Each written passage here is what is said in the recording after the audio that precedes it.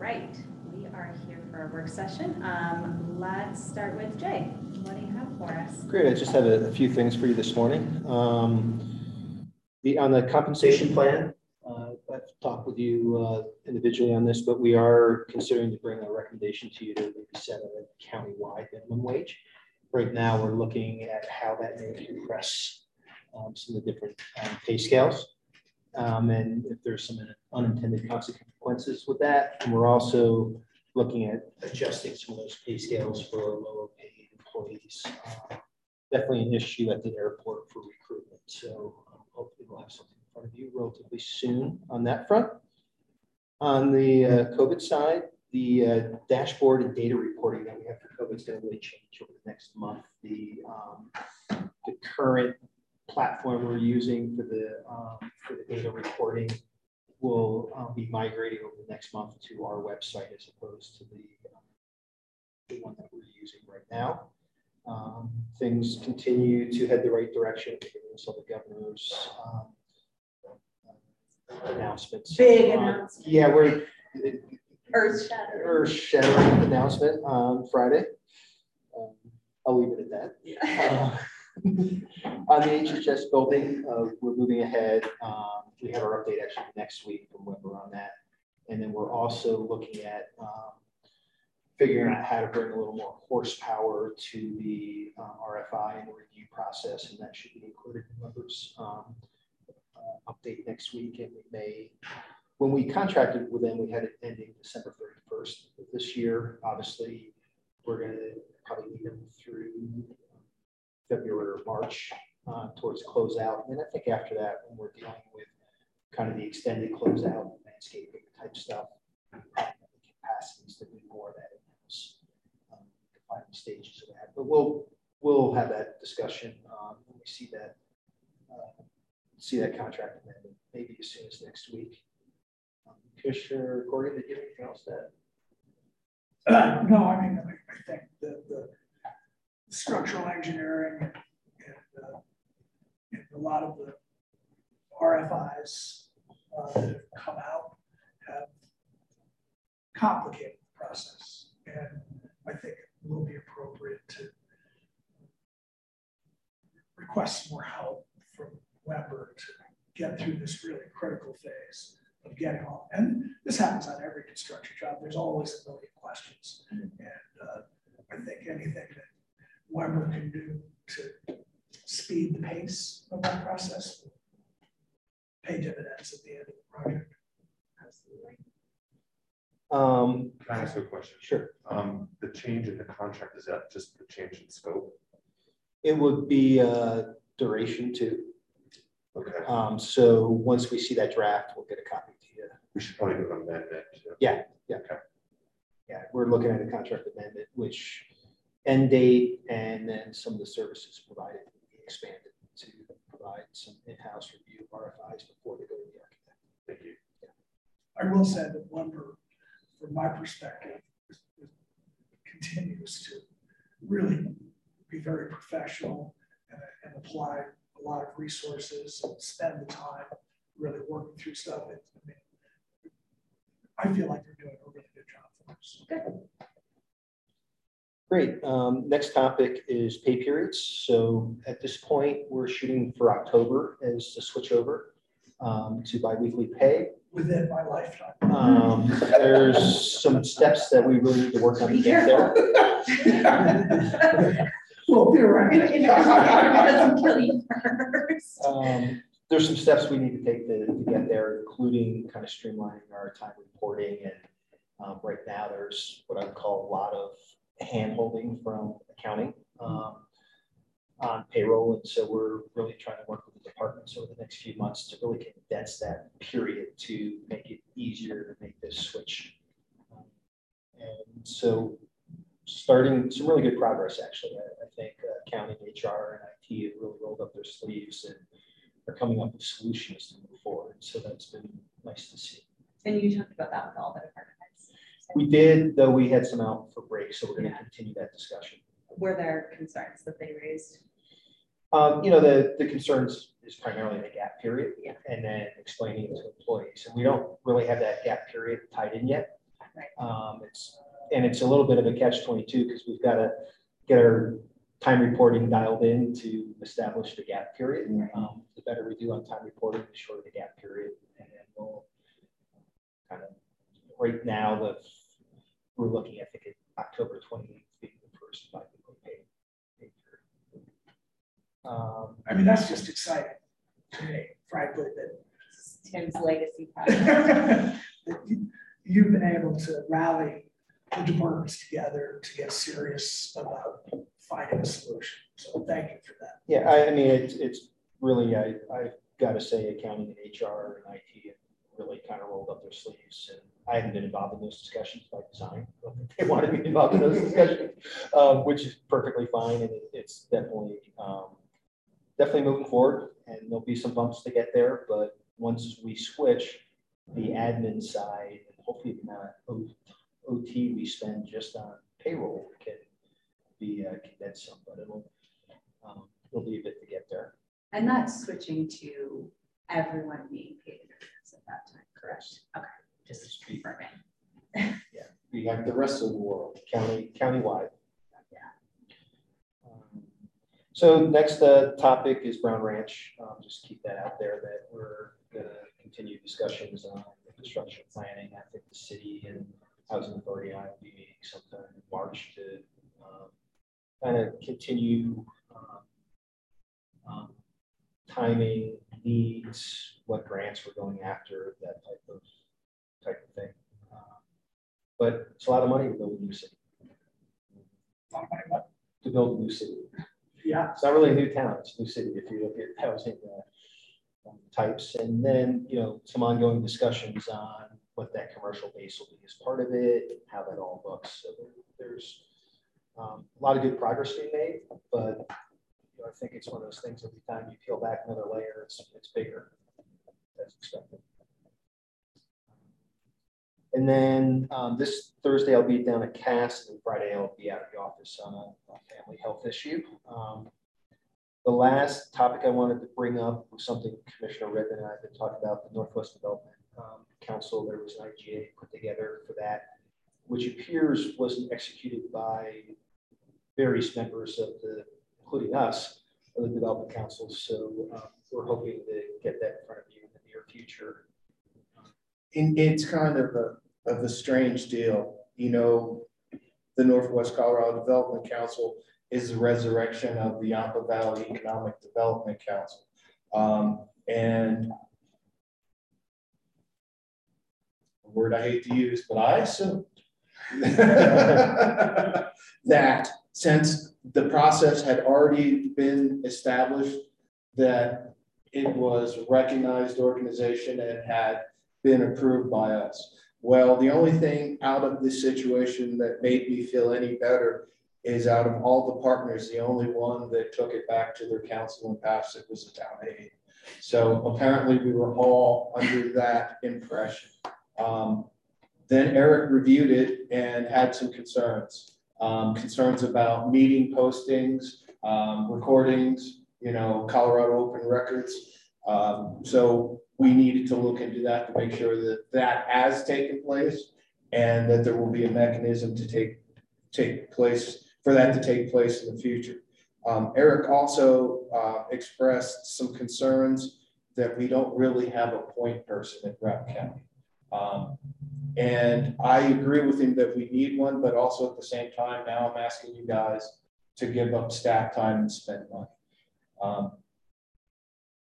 So that's part of the situation. We also have a situation that the original paperwork has names of people that no longer are with Rock County. Kay and Mark Collins are the listed officers on there. So they'll there's some things that have to be cleaned up in housekeeping to move forward. But we wanted to make you aware of the situation and make sure that as we move forward, that we have your understanding of this.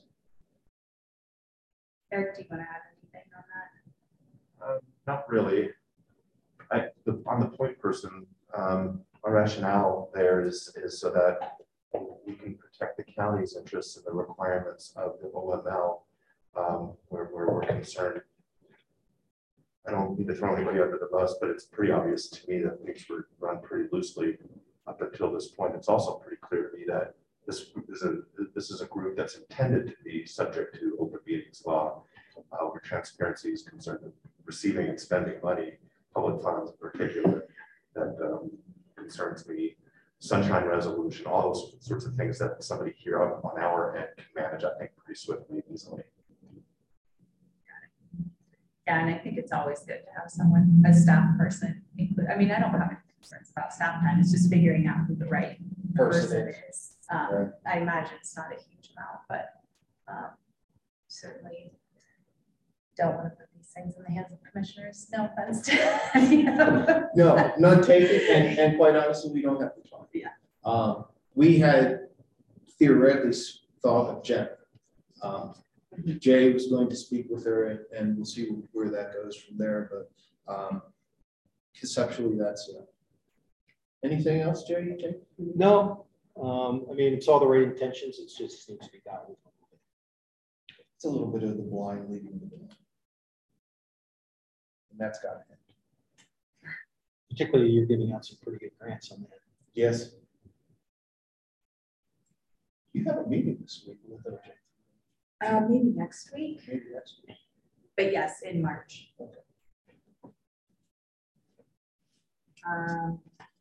Anything else? Nope, that's it. Thank you. Okay. Eric? Thank you.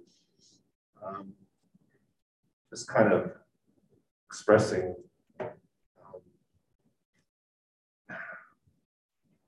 some appreciation, I guess, for certain county staff that have to deal with some very, very difficult cases. Talking about the EHS caseworkers. Of the 9 weekends we've had, thank you for looking at it. Since the beginning of the year, attorneys have been involved in 4 weekends, 4 out of the 9.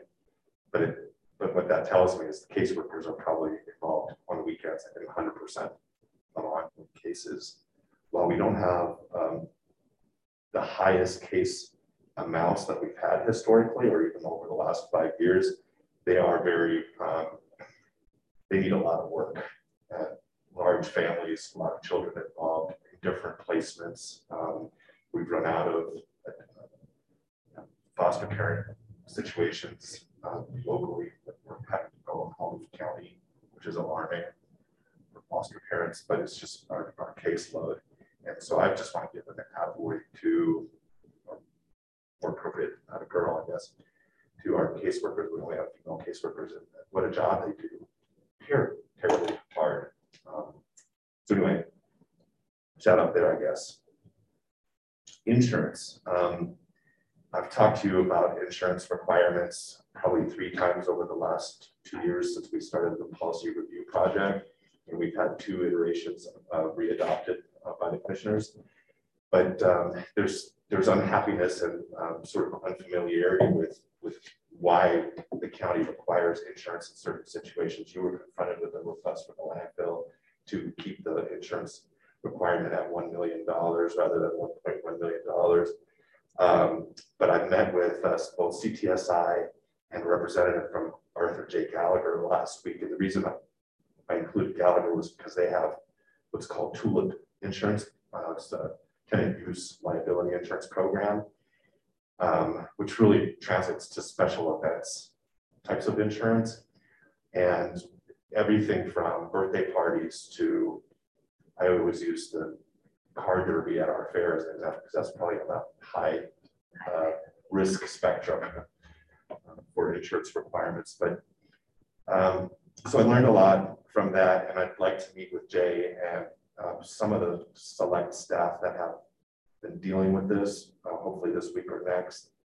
And for you guys, why I'm telling you all of this stuff is there may be some options that you might want to be involved in the decision making. For example, Gallagher offers a program where an entity like the county can put a deposit in and be the administrator of its own insurance. So it would be the county's insurance policy that is being purchased for every special event throughout the year. The reason they do it that way is every event is somewhat different. Like I said, the high risk versus a low risk knitting club or reading, book club, something like that. It just charged far less. The types of coverage is far different. So that would be an option. They did not recommend that for the county because there's the administration of it, right? But then they offer a program where the county registers as a facility owner, and the event sponsor can go to their website, and the county would be on a drop-down list, and then then they work with Gallagher to get the correct coverage for themselves. So the county is not administering it. It's a matter of just the county registering with Gallagher. That program looked really, really good to me. And it was curious enough to go and check the application process. And what was interesting was there are like several universities and hospitals, I think, that are registered with Gallagher now, but not as many as you would think. That seemed like a good option. And then, of course, the third obvious option is that the sponsors just have to go get their own event insurance. And I asked what the costs would be. They said there's a $100 minimum. So even a birthday party of 3 kids at the fair would be a $100 policy. But that minimum applies pretty high in terms of risk is concerned. The example that I posed was, all right, birthday party of 35 kids, still $100 bucks. And so gives you kind of some value there. And I'm not asking you for a decision today, but it might be something that we have to bring back in front of you if the staff request is the county be the administrator of a program like that. I mentioned in the context of the landfill, higher levels of insurance, which I believe is appropriate for certain uses. We have industrial uses out there, and there are different types of insurance. So we have a general liability requirement, but in my view, certain uses such as oil and gas, maybe the landfill should be required to carry pollution insurance is something very specific to an industrial use. In fact, the county carries pollution insurance for one of its gravel pits out west, and the reason for that is because the property owner required it in order for the lease to be approved. Of course, that was common at their pit.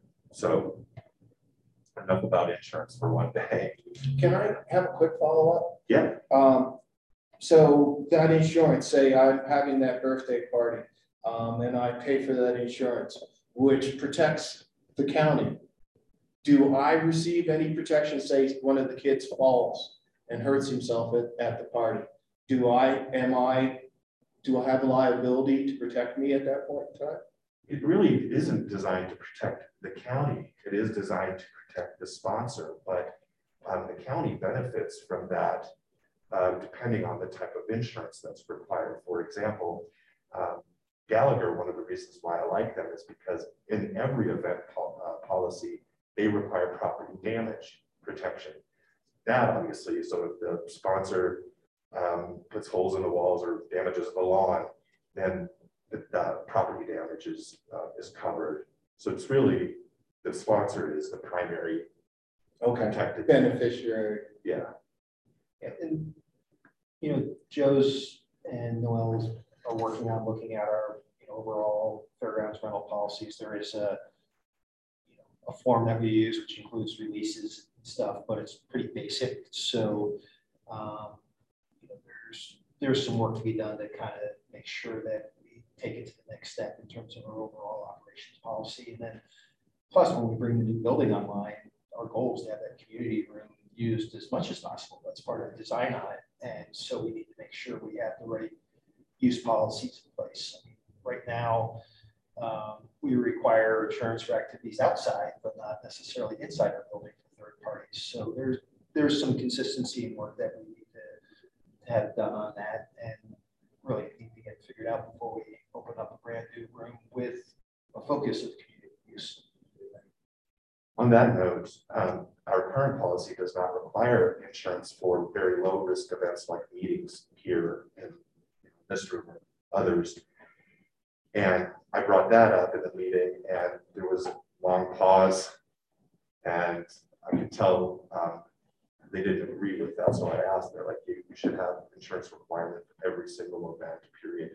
Somebody slips and falls, it doesn't matter if they're there for a birthday party or for a meeting. Don't we have some protection from being a public entity? We have governmental immunity, but that's capped at $1.1 million. Gotcha. So just to understand, I mean, the obvious question to me is about the uses of the fairgrounds that are more sort of recreational in nature compared to other, like I know there's like a toddler gymnastics that uses the multi-purpose building, for example. So what do we require now? Nothing? No, we do require, there's a laundry list of types of insurance, and they are being required now on the ground. I don't know if it's actually happening. Okay. I can't speak to that, but the policy is pretty clear that it's supposed to be required at that enhanced level to $1.1 million. Okay, and then if it's a county sponsored event, like I'm thinking about the kind of stuff Extension does as an example, I assume either they have insurance, CSU has insurance, or our insurance covers it. I don't believe they do require insurance for the majority of the programs that they sponsor even here within our own facilities. Right. Should they? Of course, my view is yes.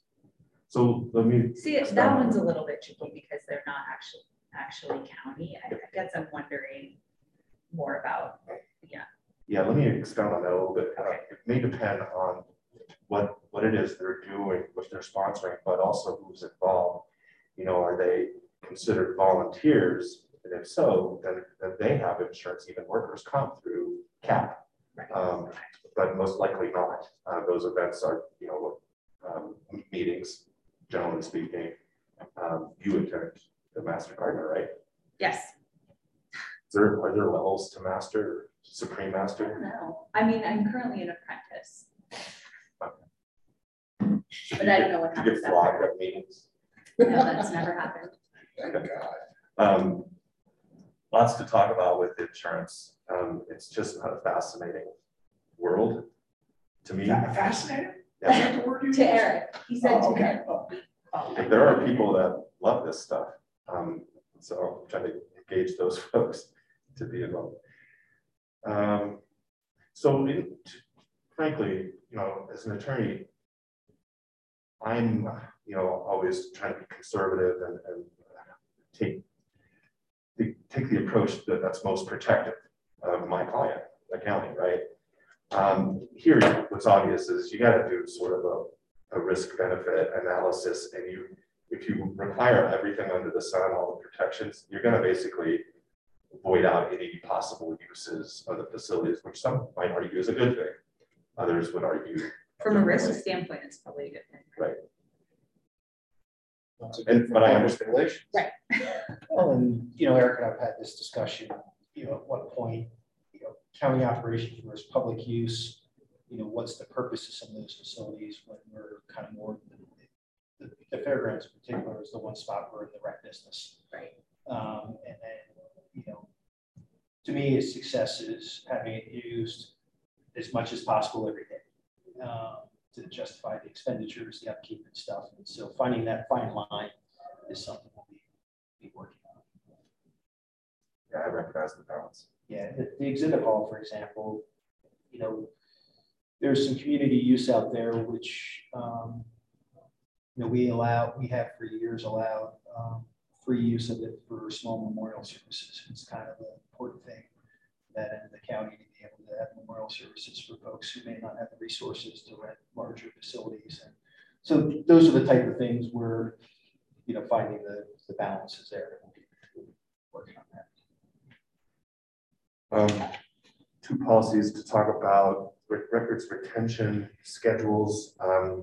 Recall that the treasurer had recently asked to update her retention schedule. We have one now that dates back to 2001. That's county-wide to some degree. There were some departments not involved in that. And in the development of those retention schedules back then, 20 years ago. And needless to say, likely needs some updating. I think it has withstood the test of time pretty good, which is why I haven't been in a rush to do it. But I'm going to need to enlist our departments to involve themselves in all of this, because it's really their retention schedule, department by department, that's involved here. So our plan is to update the current policy only where the treasurer's office is concerned, since she's interested, and also the county attorney's office, because we're also interested, and we want to sort of model the need to get this done across counties, across county departments, I should say. So Jay, I'll be asking you for your help, because I don't have any authority over any other department to get them to do stuff. But I think it is important, and part of what's driving me right now is there was a listserv commentary about retention schedules. I tried to actually get someone from the state archives to come to our conference this summer, which is going to be impressive of you, to talk about retention schedules. Get a short-term rental while you're there. Yeah. And I think it is actually on our schedule, but they declined because it's not virtual. It's an in-person meeting this go around. And one of the things we're also looking at, Amanda's working on this, is our social media retention, making sure that we're archiving everything appropriately on posts, since we're using more and more social media as a communication tool. There is an obligation to keep track of what's posted. So we're exploring vendors and looking at that setup. Yeah, poor Amanda got dragged in that because having a social media policy has been on my wish list for about 10 years now, and we still don't have one. You created one that had to do with comments and. Yeah, that wasn't, I wouldn't have called that a policy. It was what was posted on our, I think, Facebook account in terms of removal of comments and those kinds of things. Those were reviewed, but this will be county-wide, and we need a point person, and I'm pointing at Amanda, to sort of keep the reins on that. So what I've learned about social media is that typically it's a personal account that is used to then set up a secondary account that has like Routt County government somewhere, department named on it. And if that person leaves, you can't go in and amend or change or even get rid of that other Facebook, that secondary account. Kind of a crazy process, but do you have anything to add? Most of the accounts that we have received seem to be fairly separate. I have noticed one or two that it is very obvious that it was a personal account to begin with, and then tried to transition it into more of a professional account. And so we'll have to decide how to move forward with those accounts. But the others, the plan is to utilize kind of a generic account like PIO at Routt County or something like that, that connects all of these additional social media accounts, so that that PIO account is the holder of all the connections. So if someone does leave, we still have access to these accounts that have followers and have all of the activity. So that's the goal. We're getting there. I don't participate in any of that stuff, so it's all sort of Greek to me. I've been listening to a podcast called Rabbit Hole, which explores like how the algorithms destroy people. Right. And you won't want to use social media after you listen to that. It's disturbing. All right. And I have the other policy I wanted to talk about was DEI again. I can't remember if I spoke to you as a group or just maybe one of you individually. I had hoped to have this thing in front of you by the end of this month. It's not, obviously it's not happening. I'm just not comfortable with our product yet, not even to share it and have a work session. We need to polish it a little bit more on Which policy is this? diversity, equity, and inclusion. So that's still in my office, but hopefully next month we'll have something to bring forward. I was thinking we should do a work session first, because it's kind of a big deal. I think it's important, and countywide it will hopefully impact positively the entire county. Things to kick around like trading requirements and that kind of stuff. That's all I have on my list for today. Did you want to talk about that email string about the Mandatory reporting? yes? I mean, it came up at CCI. Can't remember the context it came up in, but the question was raised, are we in our duties as members of the Board of Health, do we qualify as mandatory reporters for child abuse and similar situations? And it seems a little bit vague. Eric made a really good point. Why do you need to worry about whether or not you're a mandatory reporter if you hear of something, you know of something reported? But I was obviously can't disagree with that sentiment. On the other hand, I responded back to Eric. I knew when I was on school board, I very specifically was a mandatory reporter, and it did raise my awareness. Certainly that was a different context when you're around kids and families and teachers, and it seems unlikely that we would be thrust into that kind of a situation. So I don't know that we really need to beat it up. I guess I'm a little confused about why people thought it was vague. It seems pretty clear. And I think I'm a mandatory reporter because I have a teaching license. But if you're a mandatory reporter, especially for your employer, there's generally training alongside. I mean, it seems like if the Board of Health was considered a mandatory reporter, we would know about it, right? I mean, you have to think. Well, I don't think anybody spent a lot of time thinking about it. It's kind of one of those oddities. Eric asserts that technically we're not. What was your argument? Yeah, so I don't remember the exact language. There was a line in the laundry list of mandatory reporters that talks about the county departments of health. It's And officers? It's officers and officials. Officials, not officers. Officials. But I assert that the Board of Health is separate from the Department of Public Health, the way we have it set up here and how it was designed by resolution at the outset. You're sort of an overviewing authority of the Department of Health. You're not an employee or official of the Department of Public Health. You could argue it the other way too, but yeah. So here would be the question. Let's just say somebody called me up and said, hey, I saw Dad whipping Johnny, and I'm upset about it. I guess it's always a qualitative decision as to whether or not that really rises to that level that an individual would need to make. But who do I report to? Human Services? There's a statewide hotline now. Okay. So something like that would be reported via that hotline.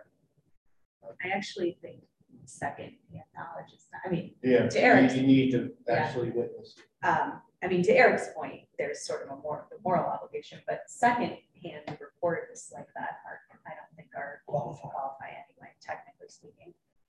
What's at stake is a class 1 misdemeanor if you're a mandatory reporter. If you don't report, you get charged with crime. I'm not going to spend a whole lot of time worrying about it. Yeah. I'm done with that. I have a quick question. I continue to get via email these FAA grant agreement signatures. I've been in the habit of forwarding them to you and to Kevin and maybe sometimes to you. Is that what I should keep on doing? This is I think your favorite subject. Kevin requested the FAA change the name on it. So I don't know. Well, I've got one in my inbox. Who should I send it to? Is it FAA? Yeah. Send it back to Kevin, please. And then I don't need to bother you. Well, it should have my name on it. That's the thing. Yeah, you can copy me on your email to Kevin saying I'm not a signatory any longer. Okay. Kevin is on the line. Yeah, I am. I just got promoted to panelist, so I can speak. But yes, I did forward the change in chair to our FAA ADO rep, and so I think he's made the change. So I expect that those emails will now come directly to Commissioner Melton and not to Commissioner Corrigan. But Tim said he got one today, so that's the problem, right? I missed that. Okay. I got that right. I'm just going to forward it to you, Kevin, and to Eric. Okay. I'll reach out to the ADO today and see what the issue is. Think of these tremendous efficiencies of not signing pieces of paper, scanning them and sending them to people. Oh, well, right. Because when you get the email, here's what bothers me. Stay on. You can't tell from the title or even what's printed in the body of the email what it is you're supposed to be reviewing. So then you have the option of opening it one time and one time only. If you open it once and close it, you can't open it again after that. It's so coordinated. How much time are we or the chairperson going to spend reviewing all the details of an FAA contract to assure that it should be signed? I mean, that's why we rely on you and Kevin. Hours on your weekend. I'm sure. But I have to open it to make sure it's even one that I've seen before, right? And had a chance to review. So Kevin knows that it's not a system I like, but I'm actually trying to use it in a different context, DocuSign. So I'll learn it at some point. Anything else? No. Great. Thank you. Thank you. Amanda, do you want to talk to us about your item?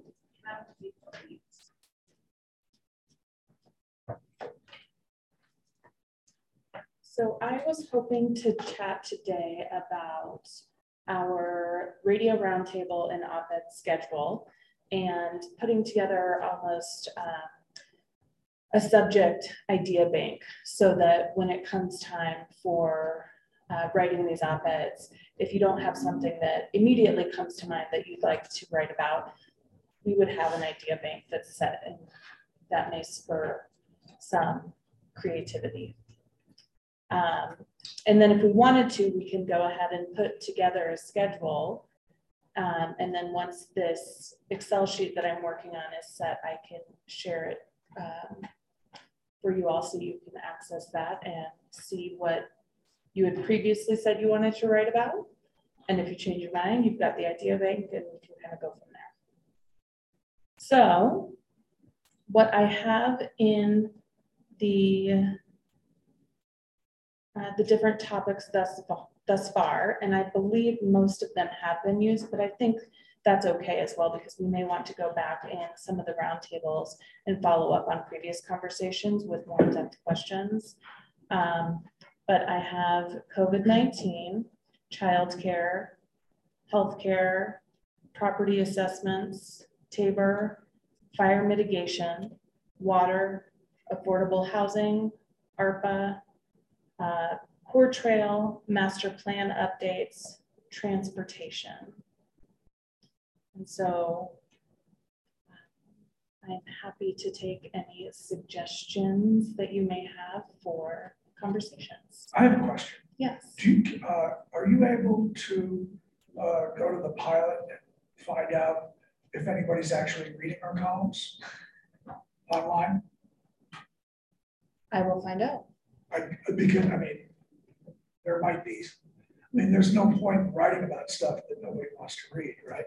Well, so that was another suggestion that I was going to make, reaching out to the public for topics that they are interested in and start collecting those as well. And it may be specific questions for specific commissioners, or it may be just a general topic that they're interested in. And I'm happy to coordinate that as well. I think that would be a great way to get the public involved in these conversations. Great, that sounds lovely. I think the climate action plan and sustainability, just generally, you said that. So along those lines, just a little bit of a bird walk, but not very much of one. So there's the Yampa Valley Sustainability Committee starting this month, well, in March into April, are going to be launching another iteration of a solar cooperative. The idea behind that is you try to line up 50 to 100 individuals that want to have a solar installation on their property. And that might be a timely article. I guess the question is it appropriate for us, for Amanda in her role as our PIO, to be promoting that kind of a thing? It is a nonprofit. I think it sits within the goals of the CAP that we approved, and it's. So that would be a timely article. Would be on specifically maybe on supporting that solar cooperative, engaging people's interest, and then generally how that ties into our climate action plan. Mm-hmm.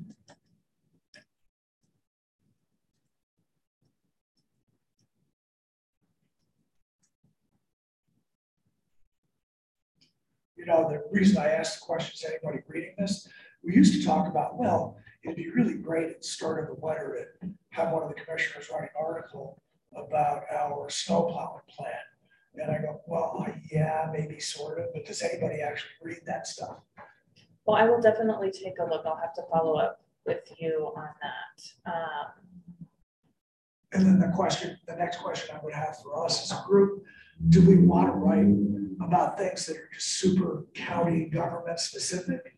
Or do we think that we should be weighing in 30,000 foot level on bigger community issues? And maybe that's up to each of us individually. Well, I think I am next up on the list, and I've already chosen my subject. And, I'm putting a lot of energy into economic development and repurposing of the power plants and the just transition. And I was in the grocery store yesterday and had one of my residents who I know well ask me, hey, so what's happening out with that OJT coming out of CRED? Which tells me I'm not doing a good job of getting the information out to the people. That is something that is near and dear to me, and is what I plan to do my next piece on, is to bring everybody up to speed, let them know what has happened, where we plan to go, and to move on from there. People aren't aware of what's happening, and that became very apparent to me this weekend. I have added that in. Are you interested in swapping topics to include solar cooperative information in the radio roundtable that we will be recording tomorrow? Sure. I honestly haven't even looked at your questions. Do anything you want to. I will take a look at that and send an updated list. Be careful what you ask. I'll look at them fully 30 minutes before the interview. Behavioral health, I think you could probably put on there. And then I think to Tim's point about county, I think there's sort of county operational things that are worth revisiting. Weed management is one, road maintenance, snow plowing, those kinds of things. I think those are pieces that we can always circle back and kind of talk about it in a different way, or just seasonally remind folks about some of the important things to remember. When do property valuations go out in the mail? That was one that I thought was really important that we be prepared for. And whether that's one of the commissioners speaking to it or some other communication effort. Mm-hmm. I had a note. That it was in August, but I can follow up to find out on that for sure. I think it's I can't remember. Well, I think it's before that, because the deadline that there's a deadline where people have to send in their objection to the Board of Equalization. That's in July, I'm pretty sure. So It may be coming up sooner than. yeah, I'm sure Gary knows exactly. Yeah. I just remember, you know, you and I talked, and I talked to Gary about it as well, is that when everybody sees these huge numbers, I hope then put it into context, that does not necessarily mean that their taxes are going up that much. And I think that's based on our conversation. I had put property assessments in for an August topic, but I will reach out to Gary and find out for sure and then adjust that. Certainly the one pager that Gary should include in the mailer.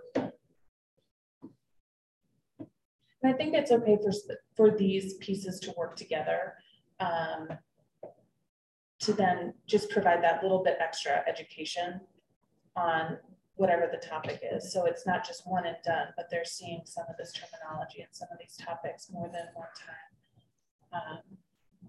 Provides a more well-rounded piece.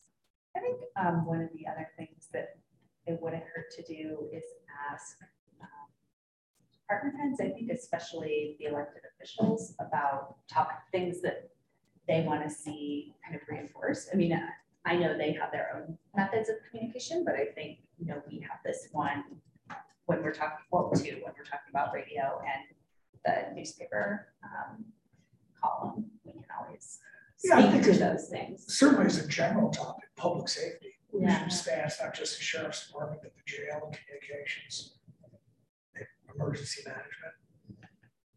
Well, and I think about the clerk's office, you know, around election time, it's always good to remind people to vote and remind them what the process is and some of those kinds of things. And I think that's a great idea to reach out to department heads. I was planning on reaching out for the newsletter as well, just to not formalize the process, but ask for more input for information for the newsletter. And so I think this works well with that as well. Yeah, certainly as maybe a specific topic, the human services, I think today was this morning was an example of when a lot of people have no idea what's going on out there. Not that I really want to know myself, but it's a fact that these situations occur and the county has to deal with them. Do we post a schedule of our summer maintenance on our roads as when we mag chloride, things like that? I would have at times changed my routes if I'd known where things were happening. I think one of the challenges is that's a pretty fluid process. Gotcha. And so in many ways, but, you know, weather, supply, Right. you know, I think we try to get out like during this period we're going to be doing the work, but the exact days are really, it's hard. It's one of the things Mike struggles with on messaging. Okay. Does Road and Bridge have their own Facebook page? As far as I know, they do not. Double check that. Man is working on an inventory of all social media accounts across the board.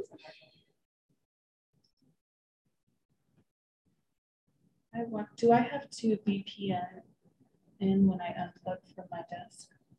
You're going to have to effort here. I don't believe that Road and Bridge had anything.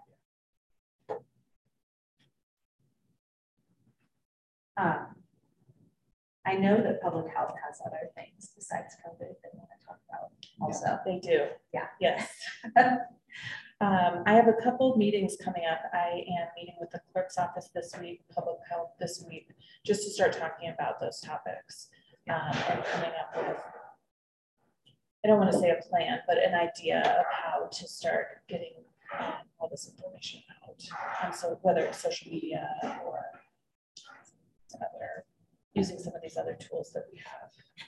I think this is going to be really helpful for me, at least, when it's my turn to be able to, okay, here's a list of topics, Tim, which you and I can talk about which one might be the most timely, and then maybe just help prepare some bullet points for me to build my column around. Yeah, I think things that's, that we need to cover. Like I said, if you want to integrate 2 or 3 or 4 items into one column, that would be helpful. Instead of just starting from scratch.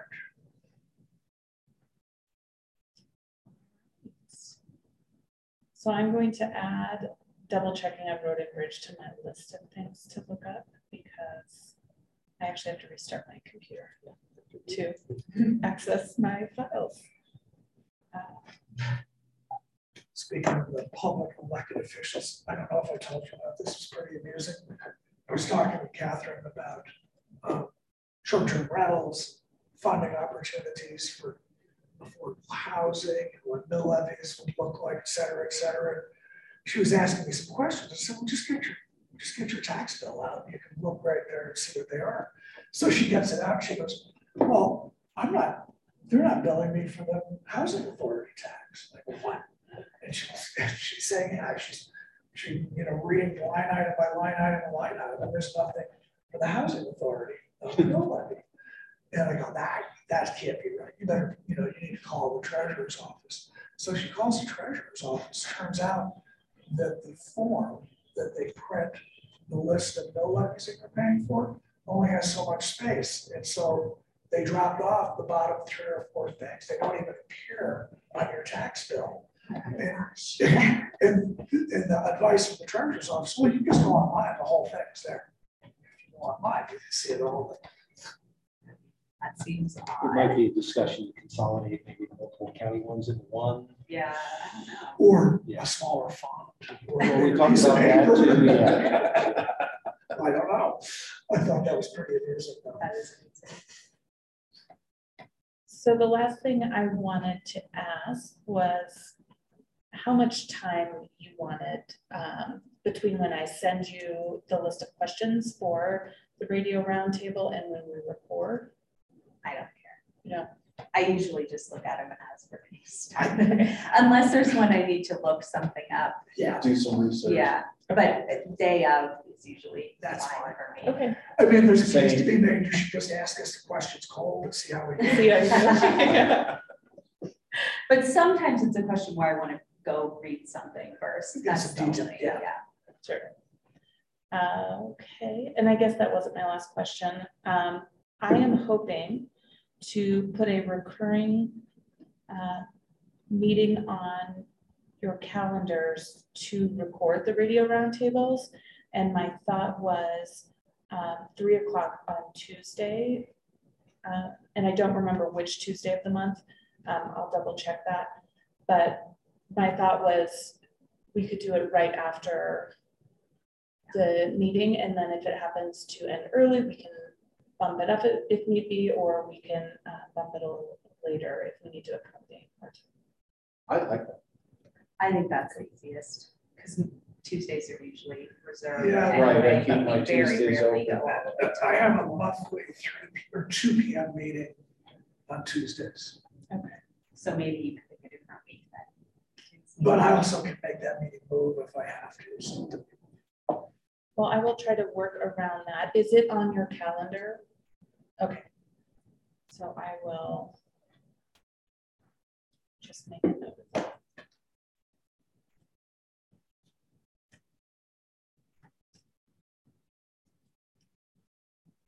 All right. Then I will work on the spreadsheet and I'll share it with you once it's in a pretty good place. And that way you can go in and take a look at the topics, add more. You can even drag one over to when you're writing your op-ed and go ahead and put it in the schedule so you just know if there are topics that you specifically want to discuss. And we can go from there. Great. Thank you very much. Thank you. Thank you. Appreciate that. We have a plan. And if you need to talk with us about, administrative type items, you're always welcome to use this time. Okay. That's easier than trying to schedule a separate meeting time. Great. Thank you. I apologize for the back and forth on all It's the other totally meetings. fine.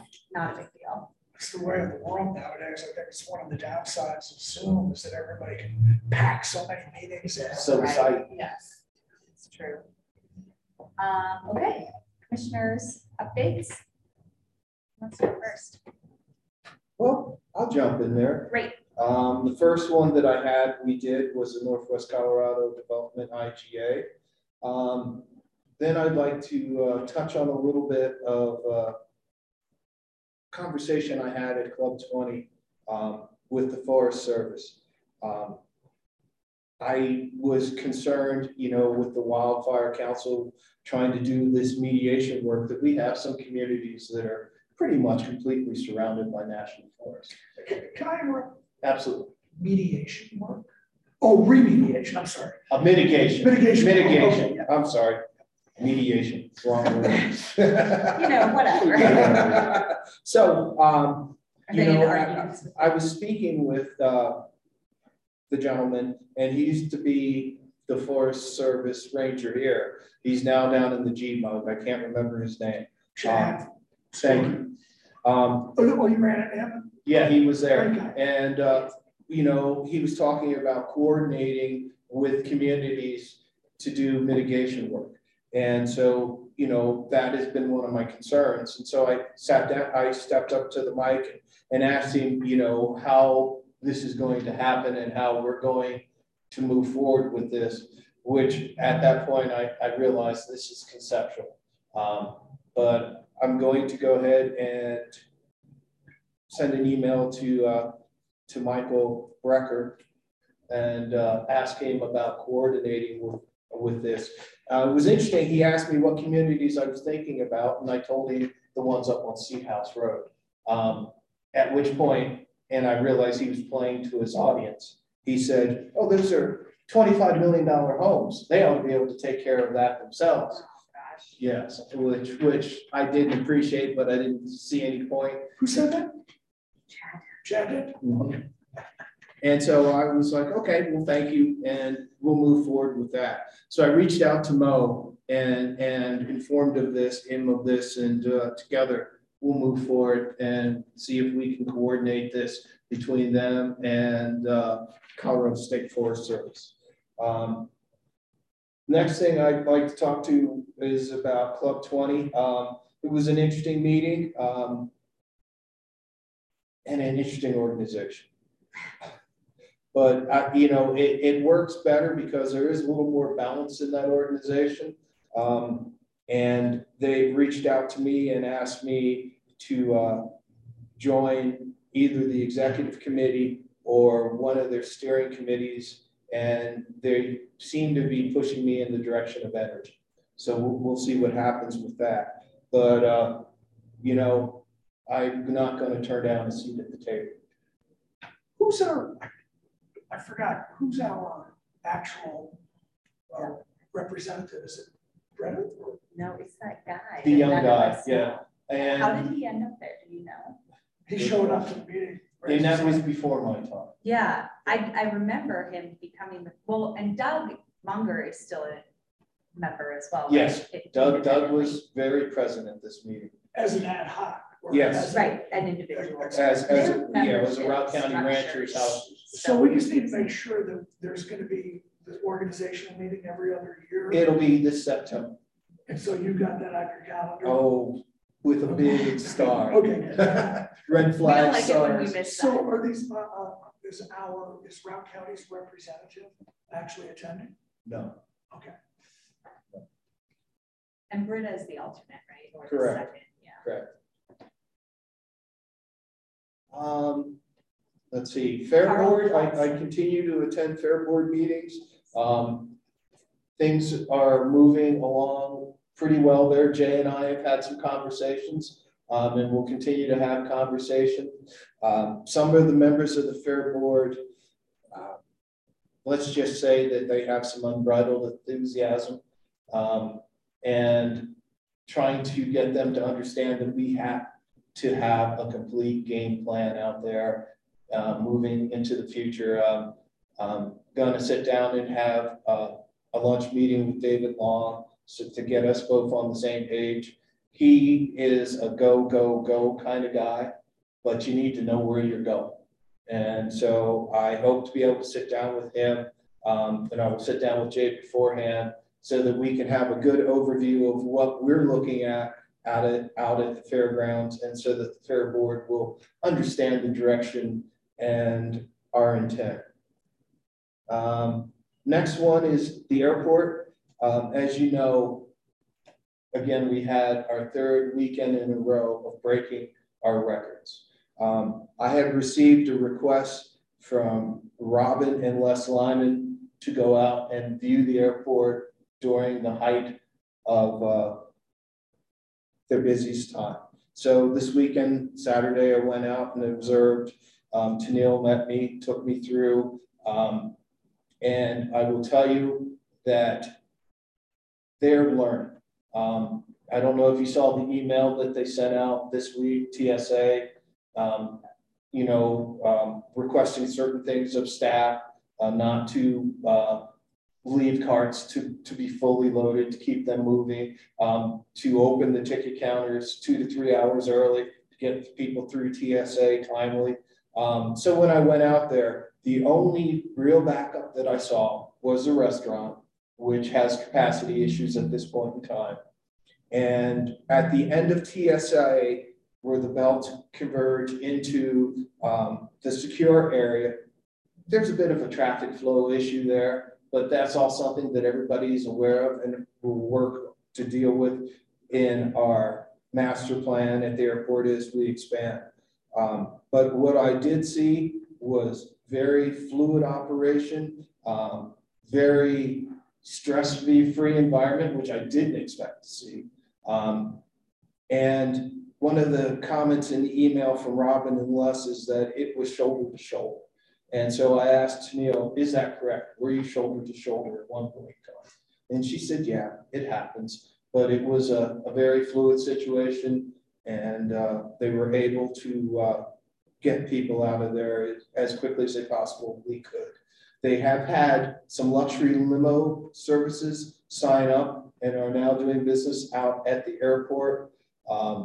As we talked about it, it seems to be the very younger travelers that do not have their ground transportation prearranged. And this is a generation that expects to get off of an airport and hit their Uber app and have somebody there. So, we're going to work on communicating better to these people as possible. But, we're talking people, we're talking communication. But I do want you to know that I thought the situation was flowing very well out there. They had seen the problem coming and made efforts to be prepared and had staff on hand to deal with it. So I was very pleased, and things were flowing better than I was originally informed. So I think they're doing an excellent job with what they have. There are changes that need to happen to that facility to make it flow better, but they're doing a great job with what they have. And I told them that as much. The building department, I just want you to know that as a licensed Colorado professional master plumber, I've been doing my continuing education, and it is quite apparent to me from the state that we are going to be seeing adoption of gray water, because quite a bit of my training was on gray water and how to label it, how to make sure there's no, basically protect the public from the gray water. So that's coming. And I will have a conversation with Mr. Carr so that we can try to be ahead of the curve. Another thing I just wanted to let you know, and with Samantha's help, I'm going to start doing community outreach. The first thing I'm going to start with is I'm going to do coffees with the commissioner. I'm going to start in Hayden. You're going to shame us. I'm going to start in Hayden. I'm looking for some place to do it within Steamboat, and we've reached out to the Clark store, and they're interested, and we're working on details for that. I've also had Samantha reach out to the schools. I will be going up on the 3rd to speak to the North Route Charter students about Black history. We were hoping to get it in last month, but it didn't fit their schedule. So I'm going to be doing, community outreach with the schools. I think you may have gotten an email about a mock BBC meeting that I wish to hold for the kids. I used to do mock town councils. I'm really shocked when I talk to young people how much they don't know about their government and how it works.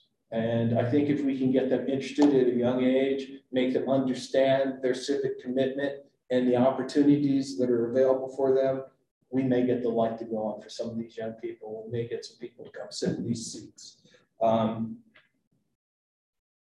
While at Club 20, I had an interesting conversation with the Flackler family.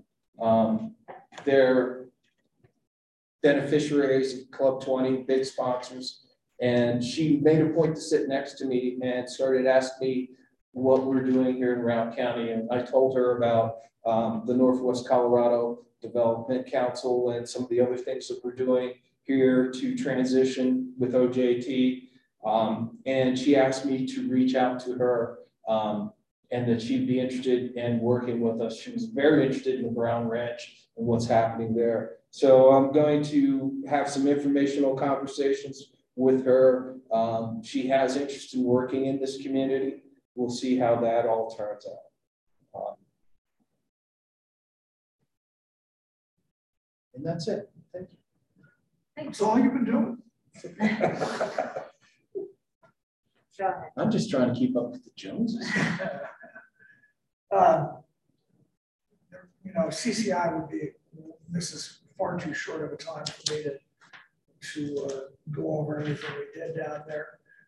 If you have specific questions, just ask me. You know, it would take me a couple of hours to work my way through it. A couple of highlights.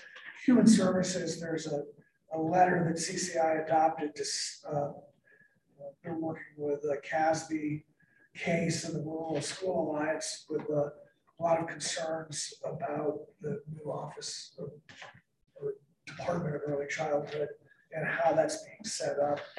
There was quite a bit of discussion on how aggressive the letter should be. Ultimately, the group decided to send the aggressive, mean letter, unsurprisingly. Commissioner James from Weld County is very vocal about how best to approach these things. Interesting guy, you know, with his politics, really want to not like him, but he's really just such an interesting, kind of an amusing guy. It's fun to talk with him. He actually, I mean, he has shown himself to not be as sort of dogmatic as some of his predecessors, I think. Yeah, I think he's interested in working with people instead of putting down orders. So I'm beginning to actually kind of sort of like the guy. I have an update on that letter. I'll forward it to you. Okay. Guys. Somehow I'm on, well, not somehow. I'm on this list. I'm on Jenny's list of people who care about this. So just try to hit some highlights here. You know, those human services meetings are, man, they get deep and long and hard into a lot of details.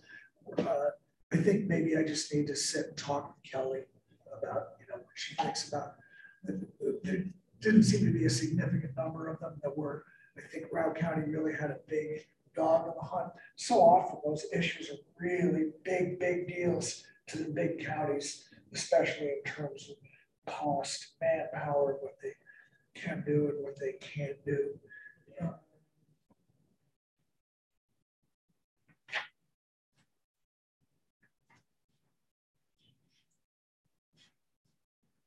We got them to we got CCI to back off of their opposed position on the power line trails. So now when people are actually open to the idea of at least requiring transmission providers to provide notice if they're going to abandon a power line or put a new one in, and give people the opportunity, if it makes sense to build a trail there. The obvious argument is that that's a great place to put a trail because it's already disturbed ground, right?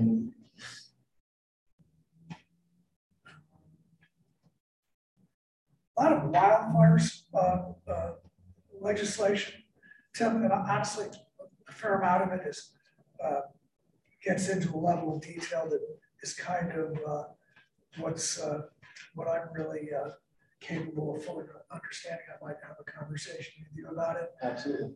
Real controversial bill around reducing greenhouse gas emissions in Colorado. And it has many sections in it.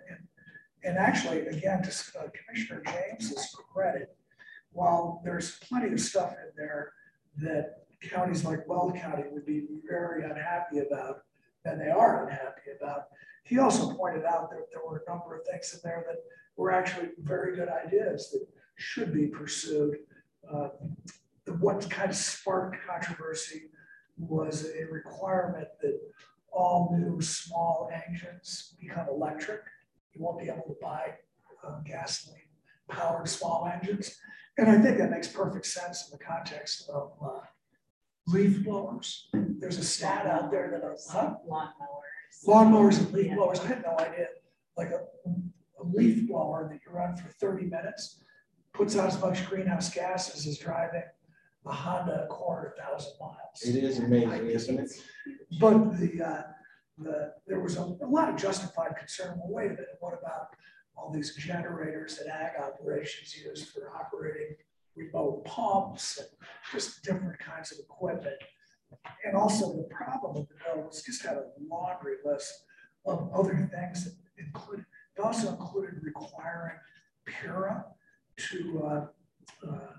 to prepare annual reports about how PURA's investments might affect greenhouse gas emissions, which might actually be a good idea.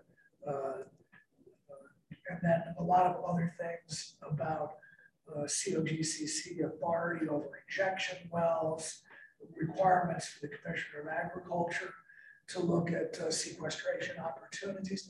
And it was, I think, generally speaking, I was actually surprised that CCI did not come out and oppose it. There was a lot of people that wanted to, but we ended up agreeing on a position of amend so that we could remain at the table there.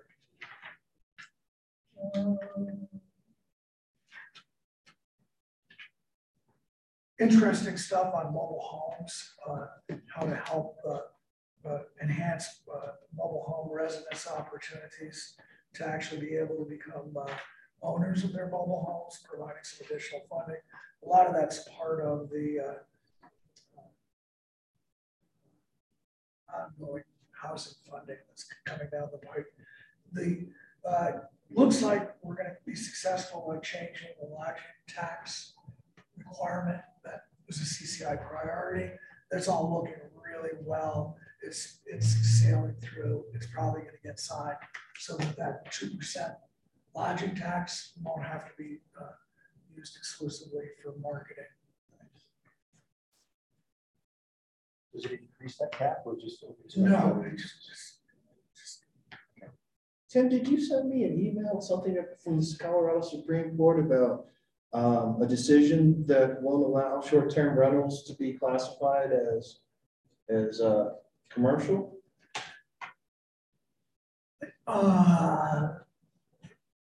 No. What that was, I was asking the question, would it be possible for individual property owners to voluntarily ask to have their designation changed from residential to commercial? And I was thinking that in the context, if you could have a licensing regime that said, that's fine, we'll give you a short-term rental license, but you have to agree to the commercial classification. Oh. Eric dumped all kinds of cold water over the top of that. He said, yeah, there's no way you can waive constitutional rights, even if you want to. So that's a non-starter. Well, I thought it was a great idea. Thinking outside the box. I like it. A lot of side conversations. I sat next to Dick Elsner both days.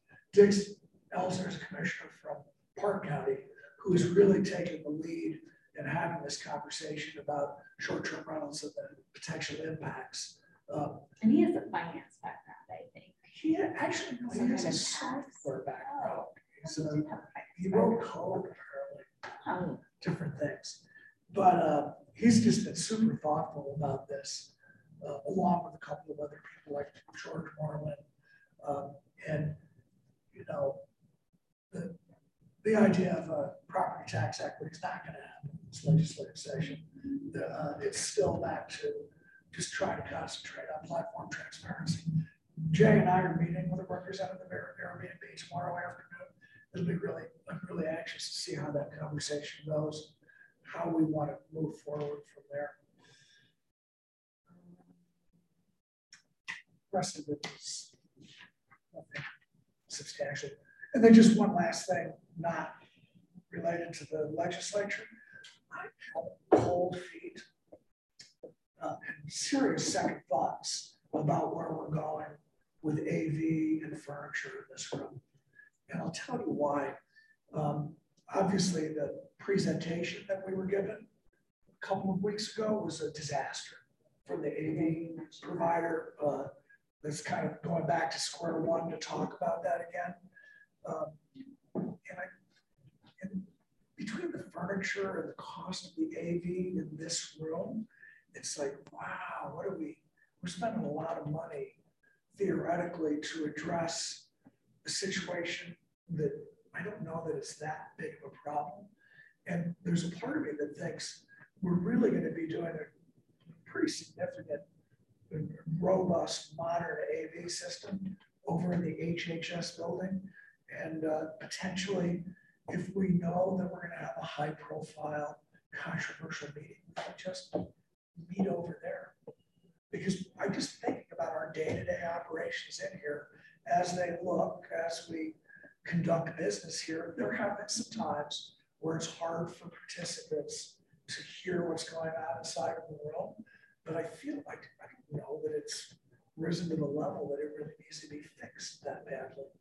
But I mean, I'm happy to continue to look at what Julie brings to us, but just expressing some cold feet.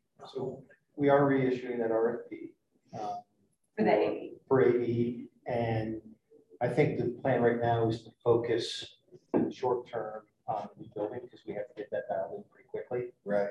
So that's going to be the priority in the short term versus this room. We're geared up to try to move that sooner than later, and that's switching right now in terms of priorities. So I think you'll have ample time to weigh in on that. And then technology is changing so quickly too that see where that ends up. I think I don't disagree with what you're saying that the setup we have now works, generally speaking. I think I just think about a longer term view, but again, it changes over time, right? And I don't know, I guess I just sort of lean toward the professionalism too. I mean, just sort of this like amalgamation of cords and devices and tables, and it's just a little wonky. And I would probably prefer to have something that feels a little more professional, but I think we should look at the price tag in the end too and say is what we're gaining worth what we're spending. And I mean, I'm open to that conversation. The problem with the AV stuff in particular, I mean, the furniture is one thing, and we could probably do better furniture-wise, especially in terms of professional appearance. The thing I want is, and I told this to Julie a couple of times, this idea that we're going to purchase a system based upon even a good presentation, let alone a terrible presentation we had, it's just a presentation. I want to go sit in a room and see how it works. And maybe we can kick the can down the road for this room until that one becomes operational. Have some idea about it. Or at least somebody invite me to go to some other county or city facility and see how it works. I think we should see some respondents to this, which have done specific county and municipal hearing rooms and what's working hasn't. There's a couple vendors which are a little more specialized in that. There's one out of Grand Junction who basically did all the public rooms in Roaring Fork Valley with different levels depending on the community's needs. And then part of that is what's the long-term plans for streaming meetings, live versus the owls and that kind of stuff. I mean, I think the Zoom type is going to be, no matter what we do, we should upgrade our capacity for the remote participation meetings versus what we have. But some of the rest of the bells and whistles are ones you can, based on the proposals we get, we can probably find locations where you can actually sit and see how it works and what doesn't work. And by the way, we are going to be moving into a Microsoft Teams environment, correct? Yeah, by the later this year, we'll be switching over to Microsoft 365. And, that'll be a transition from whether we stick with Zoom for the BCC. Most of our internal meetings, we've got a ton of different Zoom accounts out there. Yeah. So I think the plan would be to transition to Microsoft Team Viewer for those remote meetings. So there's pros and cons on that. Well, the pro is we're going to be basically paying for it anyway, right? Absolutely. You know, Whether we use it or not, we'll be paying for it. absolutely, Right? yeah. That's an annual subscription base. So that is something we've already had some internal discussions. Like, by the way, I can't believe how many different Zoom accounts we have now from by department basis. Yeah, and Teams has some tools that are good, like if you have a hybrid, like you have some people working at home and some in person, and there's some ways to stay connected with it's points for it's not just the video meeting tools. So it makes sense. Do you have thoughts on that? Well, I will tell you, I've used both platforms and comfortable with either one of them. Teams does seem really wonderful. Do you have any thoughts about this room? This room, I had a hard time spending the money from the very beginning. If we can get the package that's going to fit our needs and provide the services we're looking for, I do feel we need to upgrade electronically in this room. The furniture, we could look more professional, but at the same time, I'm almost feeling like that's an ego thing for me too. Well, I think they're probably inseparable. That if you're going to be upgrading the AV, you're going to be upgrading your furniture at the same time. It's not like we're going to keep this stuff and just do the AV. So I'm not opposed to it. I think I'm in favor of kicking the can down the road a bit. Well, it doesn't sound like we have much of a choice anyway. I think it's happening. Yeah, it doesn't sound like you guys have identified a viable vendor at this point. So yeah, we'll we see. haven't identified a vendor that could do a decent presentation. That's a fact. And if you can't do We all have bad presentation, I have my you're doubts, probably but- not my AV vendor. Exactly. That was world class bad. I multitask and ordered after the first 10 minutes. That bad. I walk out 30 minutes into it. Wow. Who did you guys make sit through it then? Julie.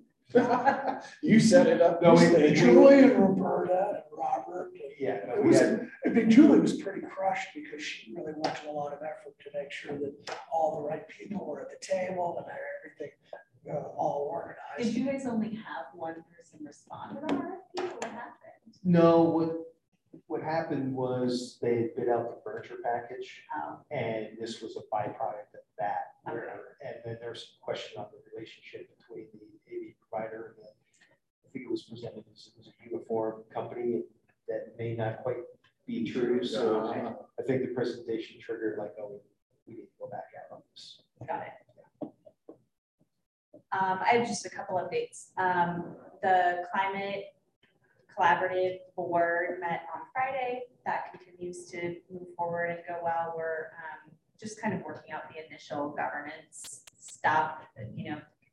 There's some communications things. Apparently we have to have a logo. I don't know. That's not my, it's not my thing that I'm excited about, but some of that kind of stuff. And then having conversation about various decision points in terms of issuing the RFP for that kind of management entity, if you will, Right. to provide staff time to support the work of the Climate Action Board Collaborative. And so I think the goal is that RFP would be ready to go out in April-ish, and we're still working through just a few items, which basically just defining the scope of work in terms of like how many working groups are there and how often do you think they're going to end up meeting, and do you need minutes or do you not need minutes, and just those types of decision points that need to inform the RFP. So that's where that group stands. You know, I know that Scott is continuing to facilitate a group internally in terms of sustainability within the county. And I think the impact of this collaborative board is going to end up being a year or two down the line. You know, it's going to initially be just everybody bringing what they have to the table and conversation about it. And then, of course, having this management entity kind of facilitating that work. So I think it's going well. Gotta walk before you run. Yeah, Right. absolutely. And you know, the thing that I've been trying to make sure we remember is it doesn't mean nobody's doing anything. It just means that piece where we're bringing everyone's work together is going to take a little bit of time to set up. I sent you guys that letter on the Department of Early Childhood. I was going to give you that. Was that the same letter? You know, I don't know. It was a version of the same letter, but you can see from the email that I forwarded you, it's now gone over to CASB. And so there's some, Okay. yeah, I think it may be just a slightly different iteration, but it's being issued in conjunction with CASB. I wanted to tell you guys that I noticed that you guys probably did too, that the CDC had us in that red level, despite the fact that we've had 0 hospitalizations. And I just asked Roberta why that was. And she said we have a hospital region, which includes us, Moffitt, Jackson, and I think one other. And so our risk level is the same per the CDC across that region, which I thought was interesting. I just thought I'd share that with you guys because I was really confused about it. Well, thank you for that. Yeah, what does it take to get out of red? Right. We need to move further. Do we need to build a wall and make them pay? Build a wall. Well, no, we should just re-annex them, because remember. They used to be, part of Broward County. Did I ever tell you guys about the Ray Beck? This was like mid-pandemic, and I get this phone message from him, and he said, "Beth, I'm coming over to Broward County, and I'm just wondering, am I going to need to confiscate my gun at the county?" He actually did that? He was joking Yeah. around, but I called him back and said, yeah, he should definitely be prepared to do that. Yeah. And bring a mask too. Yeah. And then we have CCAT governing board today, and you know, we'll be talking about various legislation. The only one I can let you guys know, you know, following that if there's anything.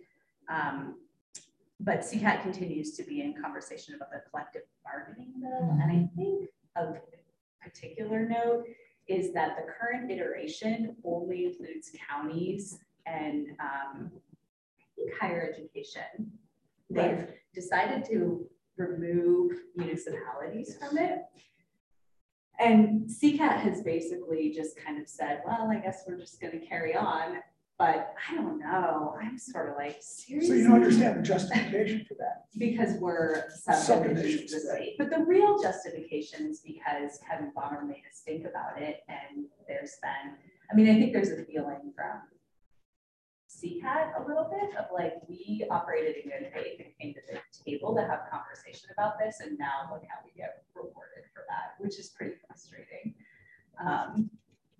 It sounds like the governor is setting his parameters Yeah. and what he'll sign pretty clearly. I know. Yeah. But CCAT is continuing to have conversation about it, has their list of concerns that they're bringing and having, you know, working through those. I don't know what will come of any of that. I haven't been involved in those things. I just know that CCAT's really the only one at the table having the conversation. So Yeah, CCI sent a letter to the governor about collective bargaining. Pretty innocuous letter, kind of said, we just want to be a part of the conversation. I think there's a general realization that if the governor makes up his mind, he wants something, you better figure out a way to be at the table for the conversation. Yeah, to be a part of the conversation. You know, and again, I think everybody's fairly unified on the single bargaining entity, if in fact that moves forward, which all. Well, because administratively, I Just mean, that's the impossible. only, Right. yeah, I mean, that's huge. I think the other piece is the, when the state did their collective bargaining stuff, you know, there's some not exemptions, but kind of language in there about the governmental entity being able to do the things that they're obligated to do, right? And collective bargaining and strikes and those kinds of things not getting in the way of public safety and certain ways that You know, one of the things in that conversation that I had looked into, there's obviously the collective bargaining agreement for state employees, and then using what they call the WINS model, which is used. So WINS is just the name of the state collective bargaining entity. So it would just be, so the state employees can't strike again. I don't think so. Yeah. I don't think they can, or at least they can't in ways that compromise certain government functions. I don't know if there's a complete non-allowance for striking, or if it's you know, sort of defined in certain ways. I'm not Maybe sure. public safety. That Yeah, type of thing. I'm not sure. I can tell you. But that has been the big thing that CCAT has been talking about is we've worked through these issues. Let's model this after what we did with the state collective bargaining. It's funny for me because on the one hand, having been a former union member, really understanding and observing the really negative impacts as the unions basically withered and died across the country, and the negative impact that's had on workforce wages and working conditions. It's just really easy for me from that perspective to be pretty pro-union and be supportive of this. On the other hand, when you're sitting on the other side of the table, it gives you pause for thought about how all that works. Well, that's always the case, right? I mean, that's always like, it's always our people don't need union. You know, it's good for everybody else. That's always the conversation, I think, and that's what people come up with. So that is all I had. Anything else? Yeah, I actually, just wanted to share a comment from Club 20, and I did tell Commissioner Corrigan, but you know, we had a conversation on wolves there, and How'd that go? During that conversation on wolves, former Commissioner Monger made a comment that there are two things you can forget about: rails to trails. He says, because that ain't coming through my property. And he said, not unless they're being followed by the wolves.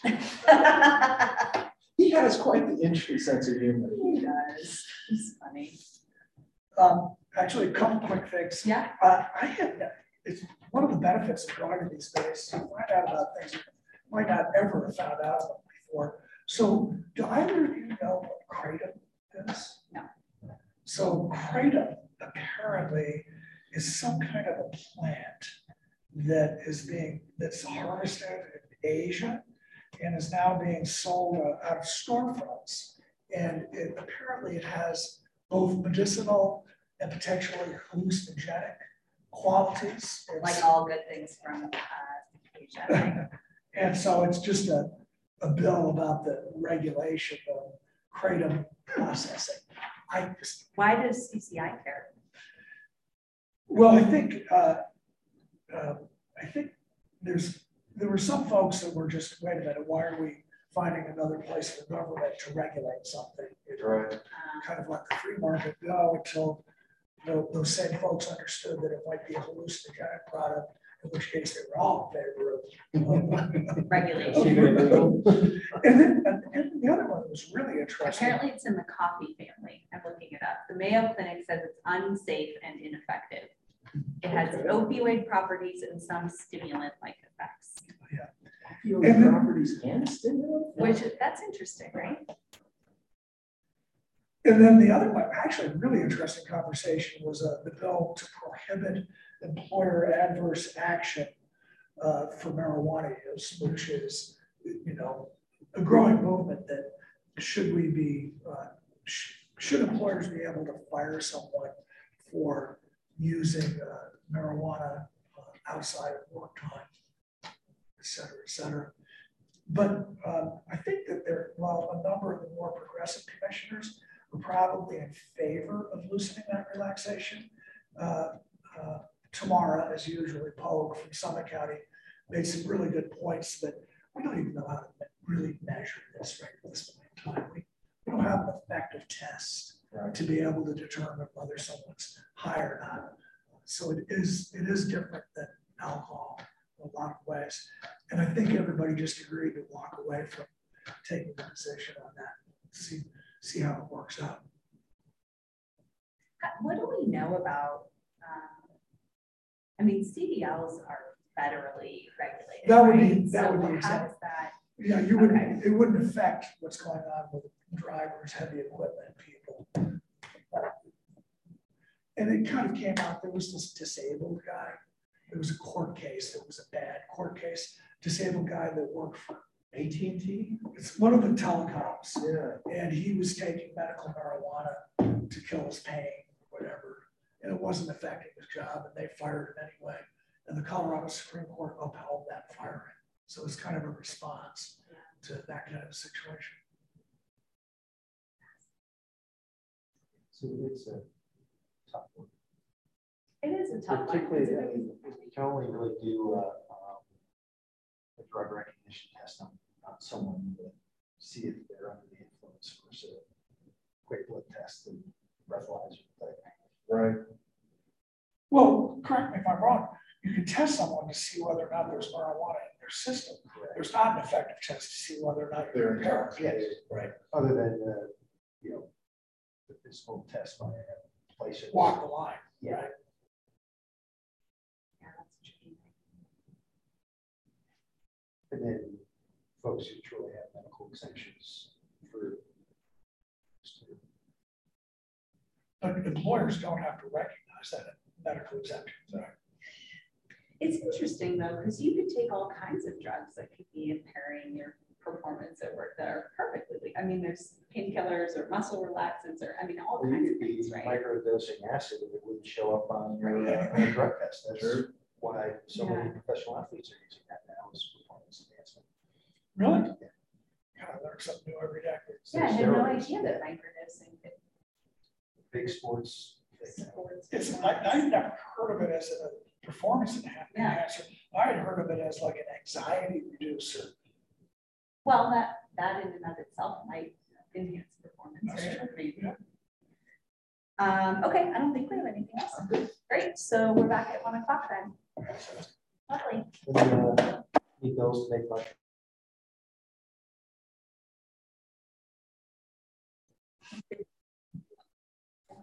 Is everything going to be okay over Yeah, here? I'm fine. Okay. Temporarily fine.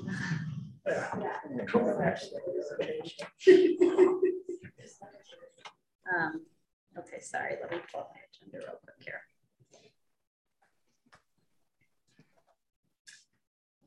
All right, it's 1 o'clock. We have Nancy Spillane and Linda Delaney here to talk to us about behavioral health. So, and Roberta is joining us as well. You doing all right? I know. So we'll go ahead and turn it over to you all. Let us know what you'd like to talk about. Okay, I'm going to start. I'm Nancy Spillane. I think I've met with Beth and Tim Corrigan, Tim Redmond. It's a pleasure to meet you. And Roberta, I think we have met in other meetings, but here we are again. I'm going to get started right away because I think we will use our entire 45 minutes or hour that we have. And I want to just give you a reminder of what HARC is and who we represent.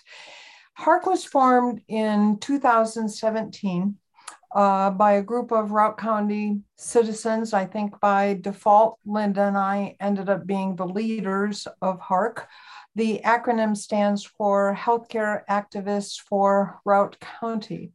Initially, we formed as we found a need to keep Routt County citizens informed about healthcare issues in the valley that could in some way affect them.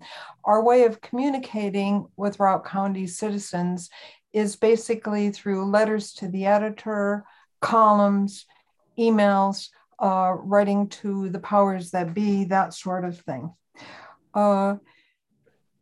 in more recent times, the last 3 years, as we were looking at healthcare issues in Routt County and items about which citizens brought to us, we were finding that we were getting more and more and more requests to please do something about behavioral healthcare in Routt County. Originally, we had written a white paper with our findings and I think all of you know, we had presented that to UC Health in October 2020. And it was sort of a white paper that stated how we see things or how information that people had brought to us.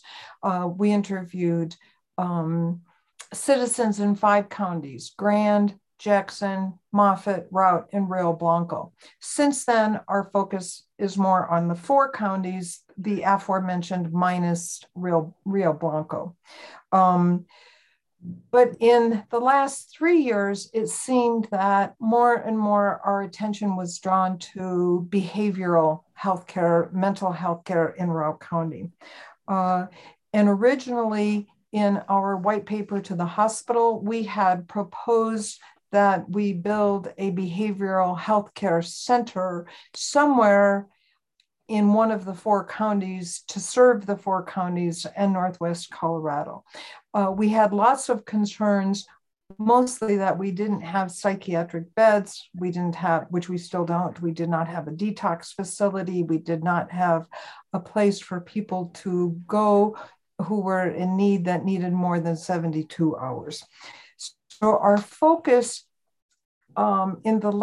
since we presented that paper where we thought we should be going for a behavioral healthcare center, our focus has changed, and that's why we are meeting with you today. Our focus now is on getting services to people in an organized, orchestrated, and deliberate way, because in general, we find that is not happening. 3 years ago, or well, I guess in 2020, I guess that the news was pretty grim, the state of affairs for mental health care in Routt County. And now it's even grimmer. And I don't think that is news to anyone. The pandemic has increased the need for mental health services. And in our county, we find that these are the areas that need addressing. Substance abuse and overdoses, youth mental health and pediatric specialty care, suicides, the role of the criminal justice system, the mental health care workforce crisis, medical detox, lack of knowledge of accessibility for existing services, and COVID-19, as I said, has turned the problem into a crisis. Children's Hospital Colorado reports that since the pandemic, emergency room visits for youth mental health crises jumped by 70%. Statewide, the hotline calls rose by nearly 40%. Organizations that serve kids are overwhelmed, and that's certainly no exception here in Routt County. The suicide rate in Routt County between 2000 and 2020 was 20 suicides per 100,000 people, which is higher than the state's rate of 18.62. In 2021, the county reported 10 suicides. That's higher than any number in the past 5 years. And so far, and in 2021, Mine Springs has already doubled from the year prior's number of crisis calls. Requests for help from reps reaching everyone preventing suicide tripled from 2019 to 2021. And as I stated before, our county still does not have a detox facility for those in need. And before Linda jumps in, I want to talk a little bit about behavioral health care versus physical health care. Historically, behavioral health care has been financed, authorized, structured, researched, and regulated differently than our other health conditions. Slowly, healthcare plans have started to include mental health care, but it's extremely limited, and most people can get 2, maybe 3 visits to a counselor or a therapist, and have their insurance pay for it. But most people are not cured, if you will, in 3 visits. It's the premise of this proposal that we view behavioral health as we do any other health issue. Hence, this work, behavioral health care work, we think should also come under the Board of Public Health. Systems, financing, and structures would have to change to incorporate and respond appropriately to this new understanding. This is already happening nationwide. It's happening some in Colorado, and we feel it needs to be a priority in Northwest Colorado. Trauma and mental health are not as simple to assess, diagnose, treat, or finance as physical health. Medical necessity qualifications for mental and behavioral health treatments and interventions impose restrictions, resulting in treatments that are too late and often not enough. Many families do not receive what they need when they first need support. Thus, they begin the steady descent into greater dysfunction and pain. Insurance-funded support for treatment does not occur unless they quite simply get worse. And I want to go back just 1 second to let you know who our members of HARC are. I should have done this right at the beginning. We have 25 members that have, I would say the majority has remained fairly active over the course of our existence. We have 1 doctor in our group. We have 2 nurses. We have a doctor's office that is represented. We have a counselor/therapist person. We have a retired PhD in medical anthropology.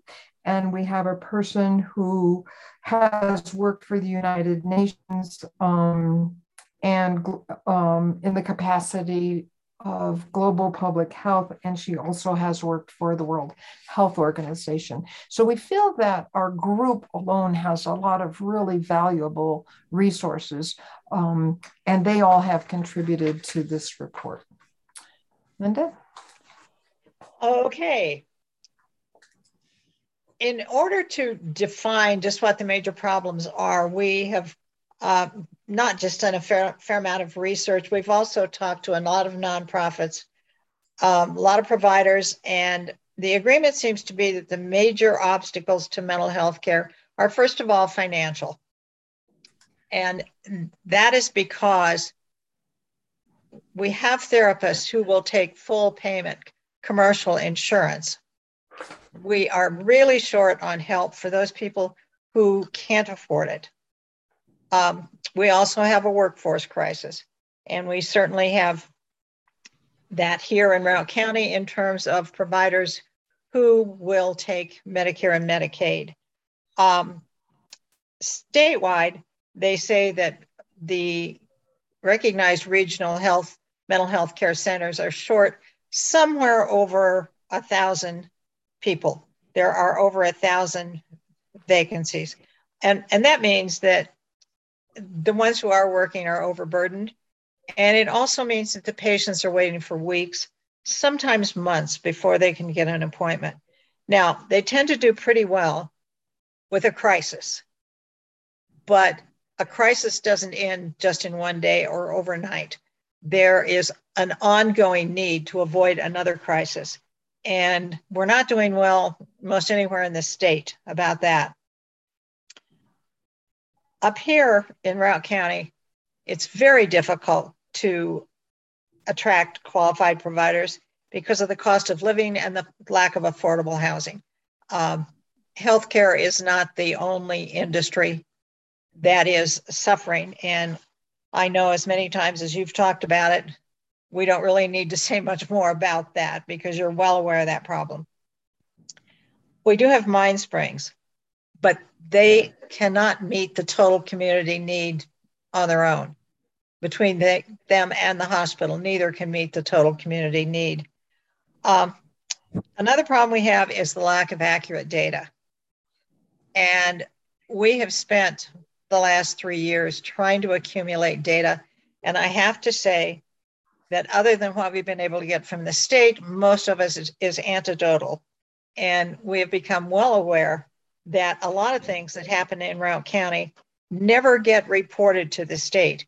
And I do have some sympathy for that, because if there is a way to call something other than suicide, you know, if it were my family, I would want them to call it something different also. So short of leaving a note or having somebody see it happen, we really don't have that much good information about what the statistics are as far as suicide and drug overdose and so forth. The 2019 Northwest Colorado Community Health Assessment identified behavioral health as one of our primary needs. Since then, there has been very, very limited progress. And our guess is that when the results of the one that just closed a few days ago come out, we're going to see exactly the same thing, that behavioral health is listed as a primary need here. There are several things for which there was really no or very, very limited service here in the county. One of them is a specific detox, particularly medical detox facility, specialty treatment for eating orders, pediatric specialty care, and in-person treatment, inpatient treatment center. From here, if someone needs inpatient treatment, they need to go to either Grand Junction or somewhere on the Front Range. And that makes it very complicated for families to be involved in the care, which is almost always recommended. That behavioral health is generally, it's a family problem. It's not just the one person having a problem. I know, just as an anecdotal, I had heard about a situation from one of the local teachers, and, you know, not using any names, about a situation of a 13-year-old that had to be transported to Grand Junction. As it turned out, that was the third time the ambulance had arrived at the local junior high in that month. The mother was in very ill health. The father was in very ill health. It was really an extremely tragic situation. As it happened, I eventually met the mother. That was strictly by accident, and learned a lot more about the situation. And one of the big problems there is that they fall into the middle range. They are not poor enough to be accessing a lot of the services that might be available. And they have too much money, and their insurance is not sufficient to cover the whole need. So, I mean, they are the perfect family to fall into medical bankruptcy, which I think is probably the #1 bankruptcy situation in this country. The other thing, and it's a question about whether this should be the first or the last on the list, is stigma. I do think that with all the problems that have occurred with COVID and everything that's been in the paper and the magazines and so on and so forth, we may be getting a bit of a break in terms of stigma, because I don't know who you could possibly talk to that doesn't realize that stigma is a big barrier to people getting help. Okay, so now to the most important part, which will lead to what we're asking from you.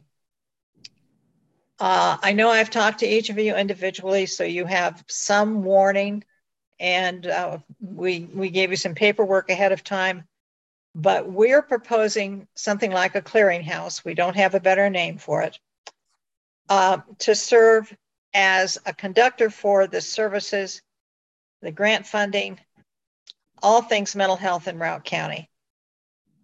We would do that in order to avoid duplication of services and to increase collaboration amongst the nonprofits. We've continued to talk with established groups to find an incubator for this clearinghouse. One of the reasons we think we need that is because time is of the essence. Plus, we are really, Nancy and I have been, we think, pretty good at researching the problem, talking to Summit County, Eagle County, Larimer County, pulling in all the help and advice we could get. However, we're really not professionals in this area. And the other thing too is, as Nancy likes to point out, we are neither one extremely young. We are both retired and so forth. The idea of starting a whole new system and carrying it through it's not for us to do. We feel like we have done all the groundwork and now we need to turn it over. We got this clearinghouse idea actually from Summit County. They have been very successful doing this. And one of the groups that has not been pulled in, we think, sufficiently in this county are the providers, because they have a lot to offer and they have a lot to say. So we need to not only pull all the nonprofits, all the providers, all the places like the hospital, Mine Springs, Northwest Colorado Health, and so forth together and get them on the same page. We would consider this to be a coordinator, absolutely not a competitor. Can I interject right here, Linda? Yeah. I just want to say that we have spoken to all these people, and this clearinghouse collaboration idea is not a new idea. I mean, we're not coming up with something brilliant that no one else has ever thought of before.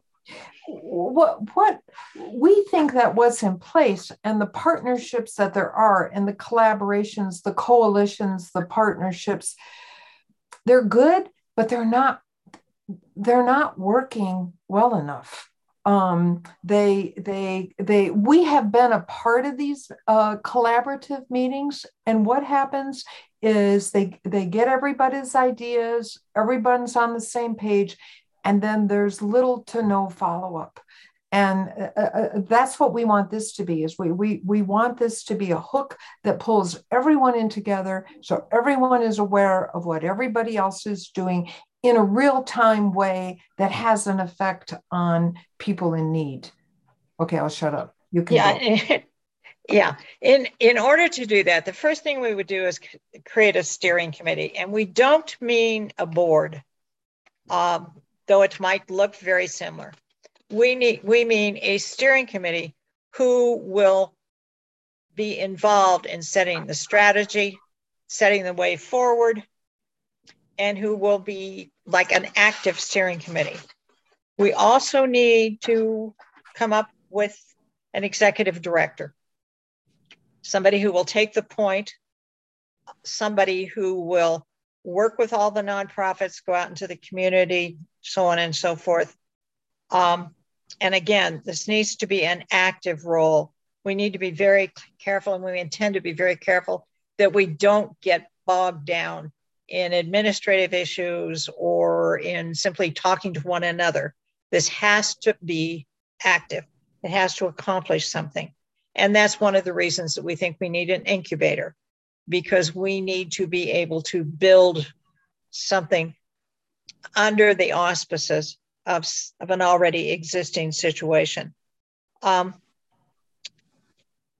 We definitely would work with a ton of collaborators. I have to say that we have been very, very fortunate all the way along in terms of the cooperation and attention we've gotten from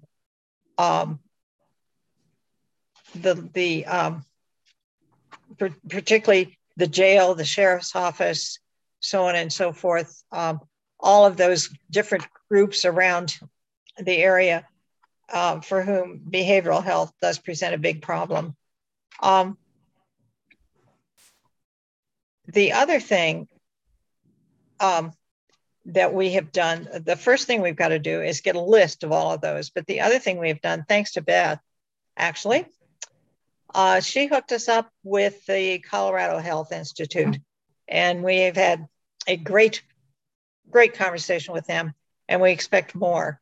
And the study that they are doing on Routt County, and we're a pilot, and you probably have heard more about this from Beth, really, is they are looking at what is here, and then they will identify where the gaps are. That could prove to be very important information for us. And they have been very, very generous in committing to talk to us further, to helping us figure out what to do about gaps, so on and so forth. And they also are very experienced in helping groups like ours set strategy moving forward. So Beth, thank you very much for that. That has been a great contact for us. The other thing that we've been doing and need to be able to continue to do is we have worked with a very experienced consultant who has been very generous to us in terms of giving us her time without being paid. As it turns out, this consultant has also worked with Larimer, Eagle, and Summit. Yeah, Summit County. And with the Colorado Health Institute. Yes, and definitely with the Colorado Health Institute. So though we did talk about her with them, I would rather not state the name publicly right now, but their attitude was, oh, thank goodness, that was who we hoped you were talking to. So that has all worked out very well. What we need to do is to be able to pay her for some amount of time to help us get through the rest of what we need to do. In a nutshell, what we would want the centralized clearinghouse to do is to orchestrate the mental health and auxiliary services available in Routt County, to provide navigators who would work with clients on a one-to-one basis when they need something. It's really important that they have somebody to ask and that they not be handed simply a piece of paper that says, this is who you can call.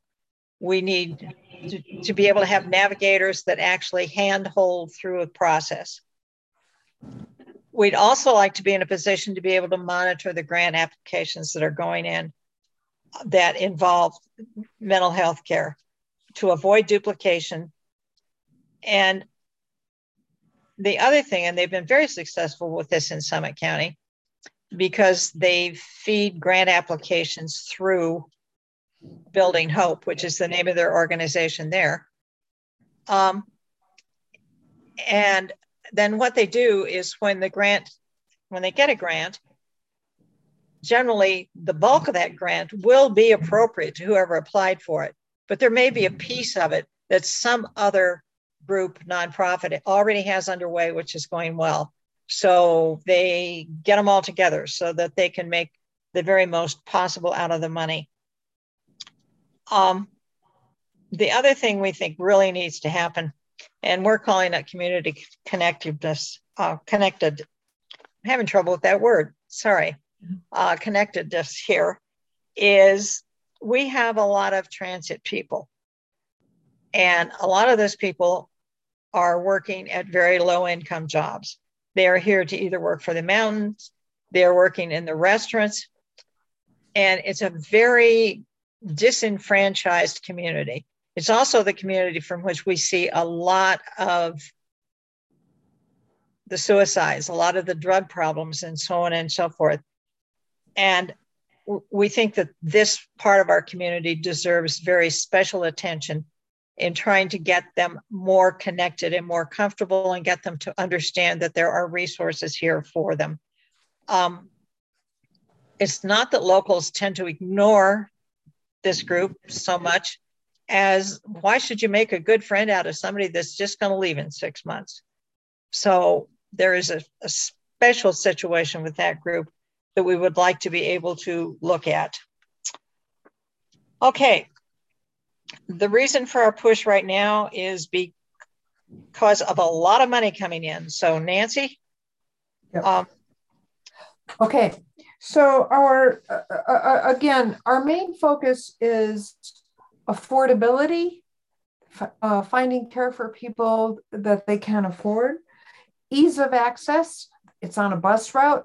It's close to their house. They don't have to go to Grand Junction or to Fort Collins to get care. And stigma, addressing stigma. And again, as Linda said, the reason we wanted to meet with you all is because time is of the essence. There's a lot of money being allocated in the next year to behavioral health in Colorado. From President Biden's, what's the name of the act? I just lost track in my head. Anyway, it has to do with the pandemic. American Rescue Plan. Thank you. From the American Rescue Plan, you probably already know that Colorado has been allocated $450 million. Fortunately, we got this money. Unfortunately, we got this money because Colorado is 51st in the country with regards to serving its people with for behavioral and mental health care needs. Per federal requirements, the funds must be obligated by December 2024, and they have to be spent by 2026. There is 110 to 141 million for children, youth, families through youth and family residential care, community services, school, and pediatric behavioral health care integrations. So 110 to 141 million. 65 to 75 million will be for increased adult inpatient and residential care. 35 million to integrate primary care with behavioral health. And I know UC Health is already working on this, but unfortunately they only allow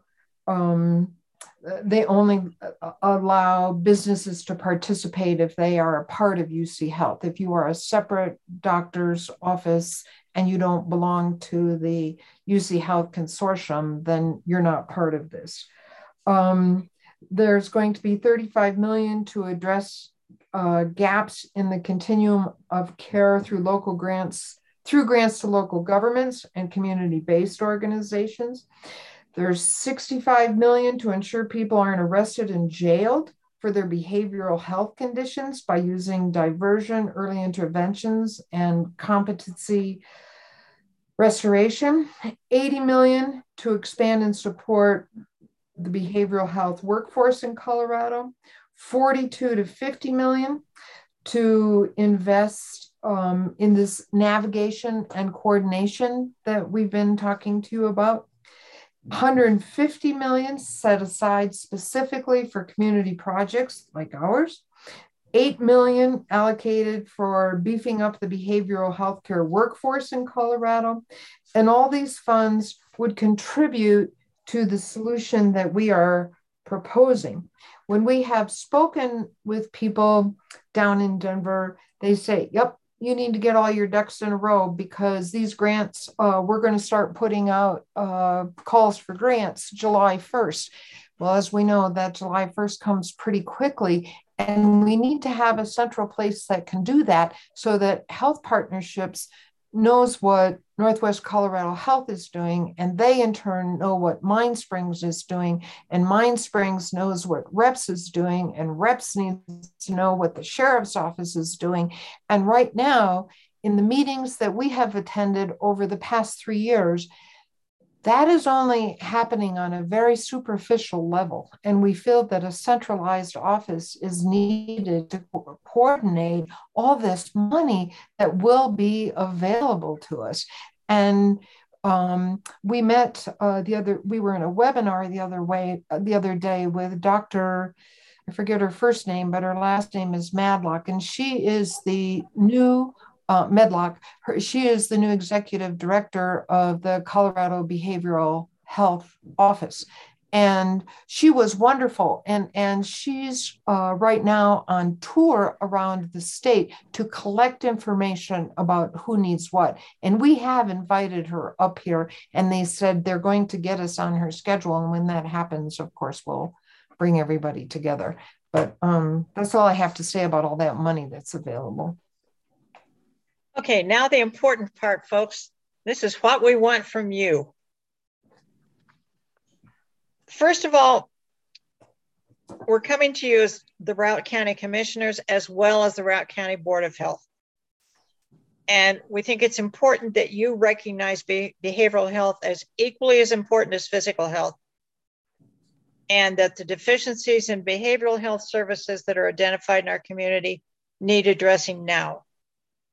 We would hope that you would issue some sort of a statement that confirms that Routt County and the Board of Health commitment, that you definitely have a commitment to addressing the needs of behavioral health in the community.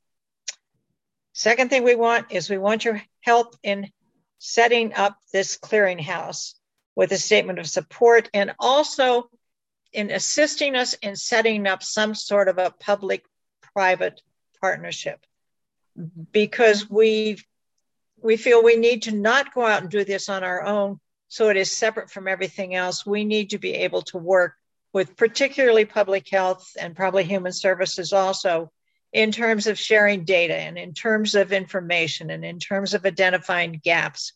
And that would be more than simply having some of those people on our steering committee. We also will be coming back to you to ask for an additional investment in incubating this flagship office. Would combine that investment with funds that we have discussed with local foundations. We're pretty sure grants are available. There are various money sources that we can tap in order to get us started. And as part of that, we need to help investing in a consultant who can help us obtain the initial funding and hopefully funding into the future, and help us secure state and local funding for the clearinghouse. The consultants we've been speaking to was at one point head of the office, I believe it's head of the Office of Behavioral Health with the state government. So not only does she know the sources within the government, she also has a very good handle on where grants and other funds might be available. And that's it. That's what we're asking for. Okay, questions? And, well, Yeah. I also just want to throw in here that we have spoken with United Way, the Community Health Foundation, the Craig Sheckman Foundation, and Health Partnerships, and all of those people, in addition to many others, but all of those people are significantly on board with us, saying, yeah, we know we need this, and yeah, we know we have similar things here, but they just don't seem to be working very well. So I'm just throwing that out there. Okay, questions? Thank you. Yeah, let's just start with questions. So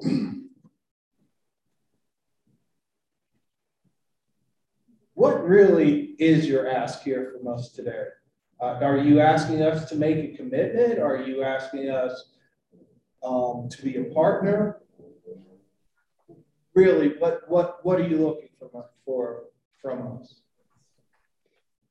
You want to take that, or shall I, Nancy? Go ahead. Okay, what we are asking, actually, we are asking you to be a commitment, and we are also asking you to be a partner in this, because we feel that we have to have a public-private partnership in order to move forward effectively. There are a lot of these funds that can only come through a government entity, plus the fact that we think you should have an influence when that happens, an influence and a say in what happens to them, because you are the Board of Public Health. We would like you to help us find or secure a flagship office. We would like you to allow us to run grant requests. We need to hire an executive director first and foremost to do this, because as Linda said, you know, we're two old ladies beating the drum for a cause that came to us. we didn't go looking for this, but we have found a need. And I'll share with you a personal story. I have a relative who has been here in Routt County, who has been in and out of jail multiple times. I can't even tell you how many times. He has been on M72 holds. He has been put in a behavioral health care center, but then the family couldn't afford it, so that couldn't continue. He has spent time in a jail cell and at the hospital emergency room. He is a substance abuser. He has severe mental health issues. When he was on the M72 hold, somewhere on the Front Range, he was diagnosed as bipolar. He was incorrectly given prescriptions and continued to get prescriptions that were not conducive to helping a person with a bipolar diagnosis. Those prescriptions were continued by a local psychiatrist. The psychiatrist was informed, but it was one of those telehealth things. And this person and his family continues to suffer because they don't know how to get, they do not know how to get help. And so we want to create a program where someone like this, let's say this person's name is Bob, Bob can call this one centralized number in Routt County and say, I need help. I don't know where to start. And you would always start here. And then you would be sent to Northwest Colorado Health or to Mind Springs or to Health Partnerships or to a private provider. The clearinghouse would also perhaps help you have a social worker who would help you find housing, who would help you find food, would help you find a job. All kinds of things, more on a social work level. But what we need from the county, we feel, is we need to have a government connection, or else there's a lot of funding that's not going to be available to us. We need to run grants through one office so that the right hand knows what the left hand is doing, because we have found in Routt County, oftentimes that is the case. And to no fault of their own, it's just how things are. There's no central place to get the behavioral health care thing done. There's a lot of good happening here, a lot of good happening here, a lot of good happening over here. And then in between all that, there are gaps, and people aren't aware of the gaps because there's not a good communicative network, I think is the best way I can say it. And these people who work in these places, I mean, bless their hardworking pea-picking hearts, because these people work hard, but it's not the best that we can do for Routt. So to answer your question, Commissioner Redmond, I think what we want from the county is a place. We want some kind of written support that, yes, you think this is a good idea. We want you to help us hire an executive director so that we can get this thing off the ground, and Linda and I can take this off of our plates. I'm a retired teacher. Linda's a retired media communications expert.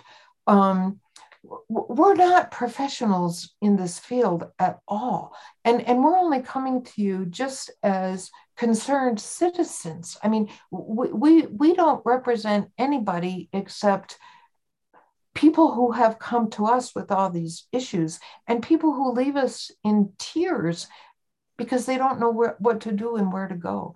And as many times as we have tried to help them, it ends up being, well, I called and called. They called me back 3 weeks later, and by then, I don't want to talk to them anymore because I'm so angry at them because they never called me back in the first place. Or yes, I got an appointment, but it's 9 weeks away. These things that we read in the newspaper weeks and weeks ago, and I know many people disputed them, but all the issues that came out in this behavioral health series, I forget what they called it, but the Steamboat Pilot did it. All the people with whom we have spoken pretty much back up all those horror stories that were in the newspaper. It's hard to get help. It's hard to afford help. It's hard to have accessibility. And people are frustrated. And because of it, people are not getting the care they need. And worst of the worst, people are dying. Thanks for all that, Nancy. I think we're pretty clear on what the problem is. I think we have only about 15 minutes left, so I want to really focus on us understanding what our role in this solution you're proposing is. Did you have other questions, Commissioner Redmond? No, go ahead. Okay. I did have a question before you went there. And maybe my question is for you, Beth. Good luck. By the way, thanks you guys, Linda and Nancy, for this is a lot of really good work, and really appreciate the information you presented here. I think conceptually you've got some great ideas here. I know that I had asked you to provide us with a one-pager. You guys pushed back pretty hard. And I can see that a one-pager probably could not possibly have covered the material that you presented here today. So my question for you, Beth, what's your understanding of the establishment of the new Behavioral Health Administration, and how would that work factor into how we approach things here locally? Well, I won't try to get into the details of the BHA in general, but I think probably very little, quite frankly. I mean, there's already an Office of Behavioral Health, which is under Human Services, and this is really just trying to streamline some things at the state level. I don't think it changes how, as a county, we might address it. Would be my initial read on that. And then my second question to that, will the, I guess it's like you said, it's not really creating an entirely new organization, but to the extent that it does, how will that affect some of these funding streams that these guys have presented?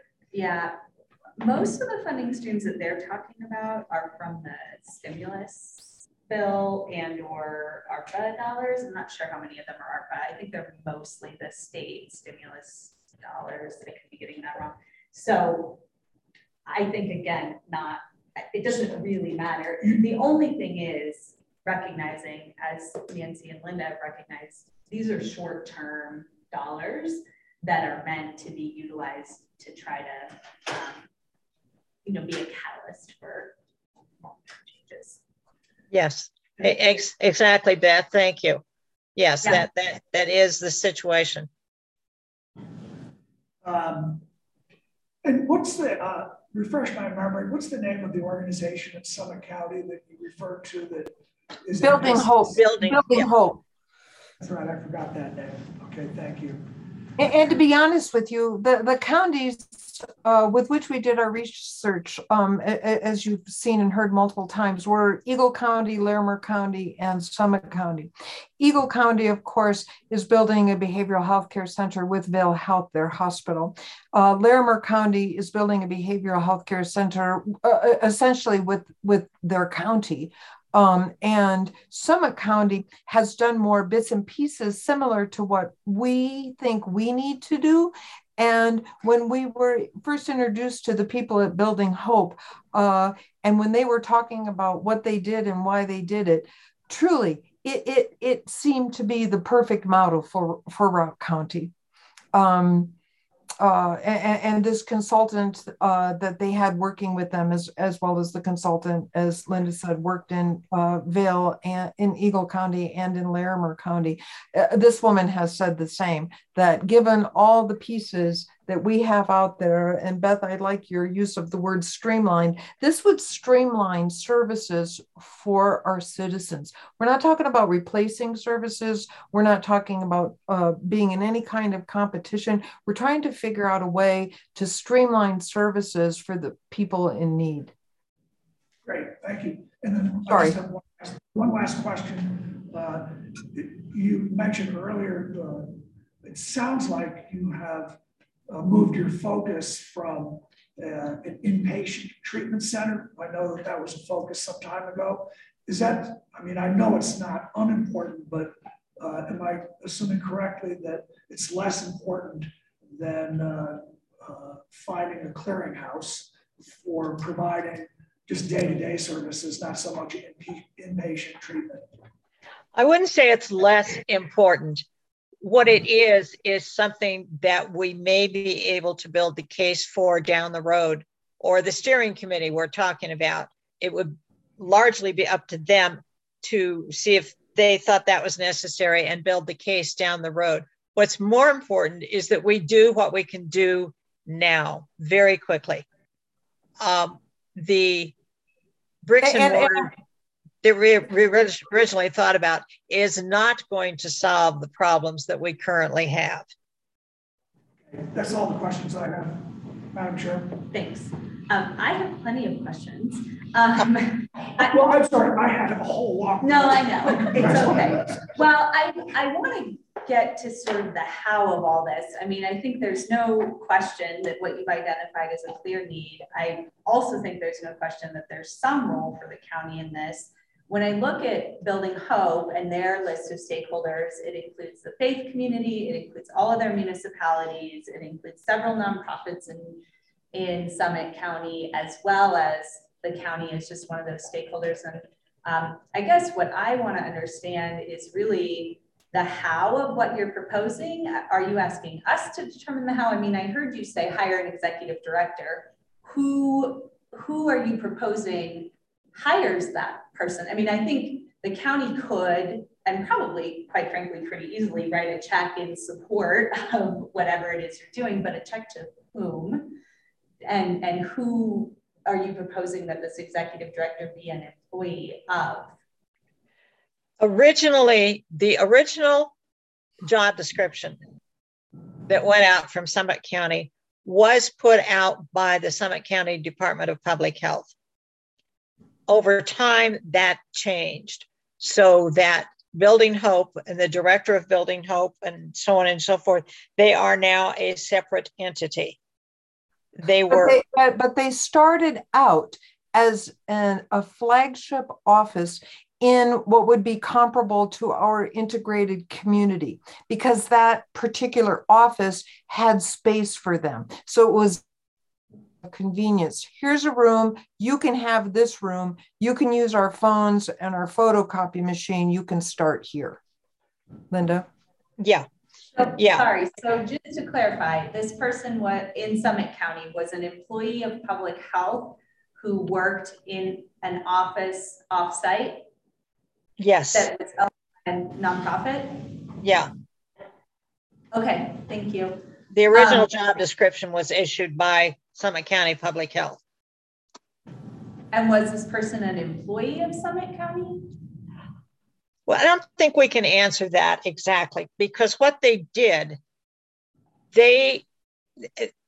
someone that was part of, I believe, county government committed suicide in Summit County, and it was a big shock to everyone.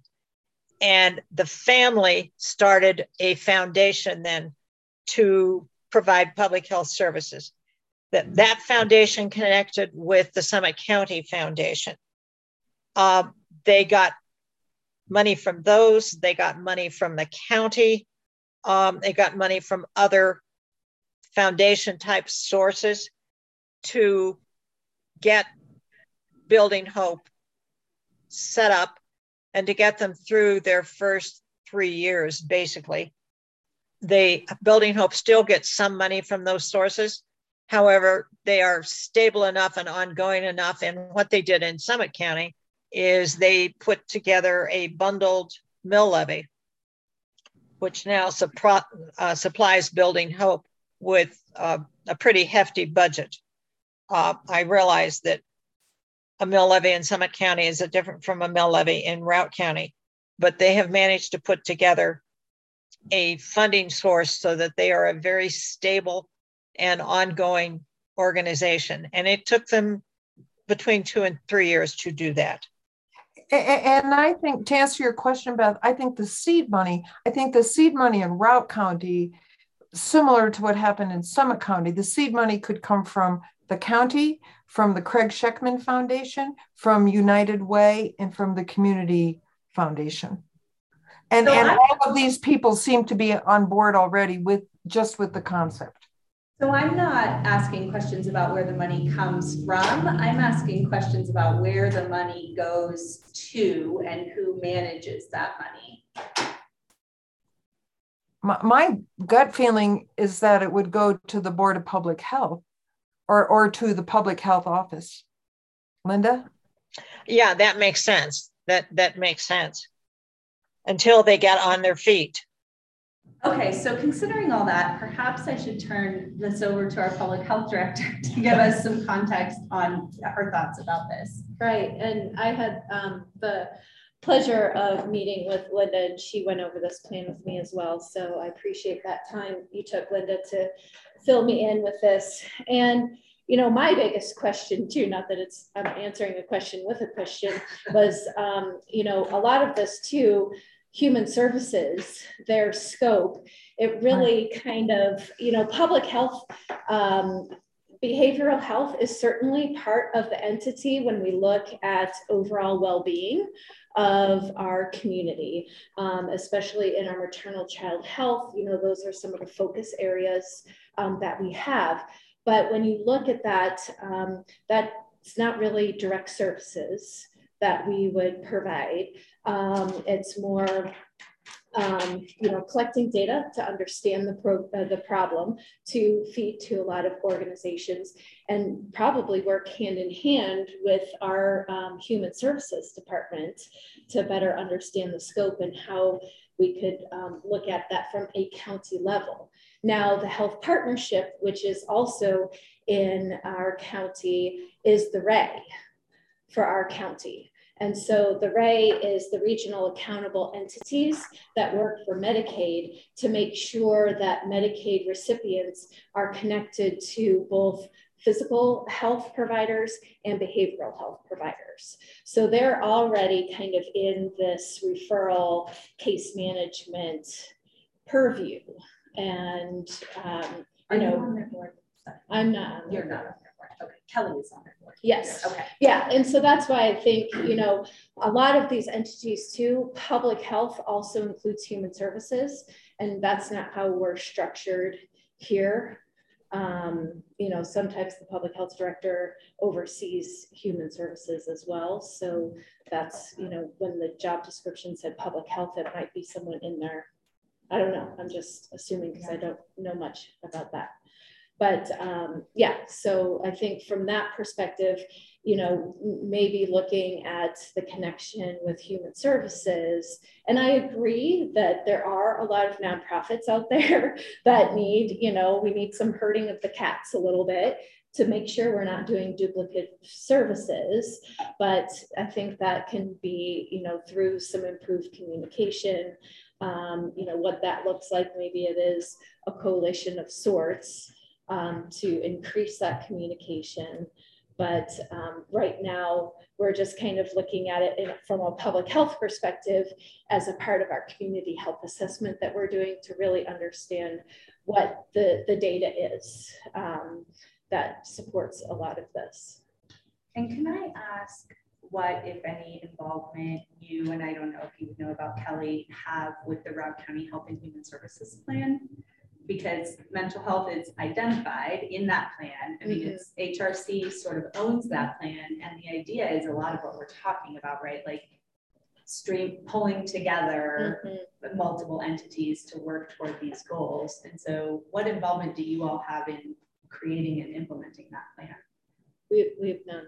Okay. That I'm aware of. When excuse me, when I talked with Kelly Kissling, when I met with her, her suggestion was that if we could manage to find a way to work a public-private partnership, then you, the county commissioners, would probably decide whether we fit better with human services or with public health. So let me just jump in here. I mean, Building Hope is not a governmental entity. It's a standalone. It's a C3. No, Yeah. not now. So I guess I'll just summarize my own feelings on this and see what you guys think. I am all in favor of what you're talking about conceptually. I think pulling together, you know, like Roberta used the phrase coalition, a steering committee of folks to work on this. I'm all for the county providing some support for that. I don't think I can support the county taking it on, hiring staff, being responsible for accepting the funding for this and sort of making this work happen. I think we need to be a partner in it, but I just don't think, first of all, I don't think our public health department has the capacity to take this on right now. And regardless of whether we're hiring an employee or not, it would require oversight from the department and a lot of resources on the administrative side to make this happen. So I don't know where that, I don't know if you guys would agree or disagree with me. I don't know where that will leave us in terms of next steps. But I guess I would think it would be continuing to try to figure out what the best way to make this happen is. And you said you'd like some statement of support. I don't think that's a problem. You know, supports for how to do this, pulling it together. I think we can be part of that conversation. I would not be able to support the county just sort of taking this on and hiring staff to do this work. So I would echo that. I mean, even setting aside our own capacity within the county, but also, you know, public health and human services are statutorily mandated services that the county provides. And my fear would be that trying to shoehorn mental health in underneath one of them, they would not, mental health would not receive the attention that it deserves as a junior agency inside of a bigger agency. It deserves to be its own thing. And you guys are showing us Building Hope in Summit County as an example. I tend to agree that that is the better model, having a standalone nonprofit agency that could do this work. I'm just not sure how much value the county would really bring to the table in this effort. Well, if I can say, if we can leave the meeting, I'm just knowing that you have our back, so to speak, and that you would support our coming up, working with Roberta or Kelly or the commissioners or whoever to supply some sort of a chain, some sort of a link between the two, so that when we come up with data, we can verify it with public health. When public health or human services come up with data, they can help us to understand it and help us to, with suggestions to, you know, fill in the gaps that we all find. Then I think if we can get to that point, that Nancy and I would consider this meeting to be a success. Right, Nancy? I guess before I say yes, I would just like to ask, if it were not to come under the county, under whom do you think it should become? I'm from what you're discussing, I'm getting the idea that you think we should, such a clearinghouse should be under the Department of Health and Human Services. Am I getting that right? No. Well, what you're hearing is we don't think it should be a county operation at all. I think what you're hearing is that we're willing to provide support to an independent, freestanding nonprofit organization in the model of Building Hope in Summit County or something along those lines. Okay. And under whom would we get started? Because we have to get started under somebody, because becoming a nonprofit is going to take us way past grant application deadlines, because that takes months and months. So I want to just acknowledge that Commissioner Redmond has not weighed in, so I want to let him do that, and then we can attempt to answer your question. Okay, thank you. About that. You know, I tend to agree with my other fellow two commissioners. We as government are not as nimble and as flexible as, say, a nonprofit or an independent organization. And we will be tied by certain procedures and laws, not only from within our own procedures, but by the state. And basically, I'm feeling that part of the problem is that these organizations haven't been able to be flexible and adaptable and meet the needs of the community as they change and they morph. But at the same time, I do understand that we're an established entity, and that we have certain capacities that would be helpful to you. And I guess basically saying I'm happy to be your partner, but this isn't really what we do, and I don't know that we'd be the best to do it. Yeah, sorry about. So if I'm hearing you correctly, we need to find a home, so to speak, and then we need to work out a way to partner with you in some manner. I think that's what you're hearing, Linda. And I think also, we could offer, we certainly would like to see public health and human services be involved in that conversation, which is important. I think they're important partners in all of this. Excellent. It's different than them owning this, having the fiscal responsibility for it, employing staff, et cetera. Good. I mean, I think that works. That makes sense.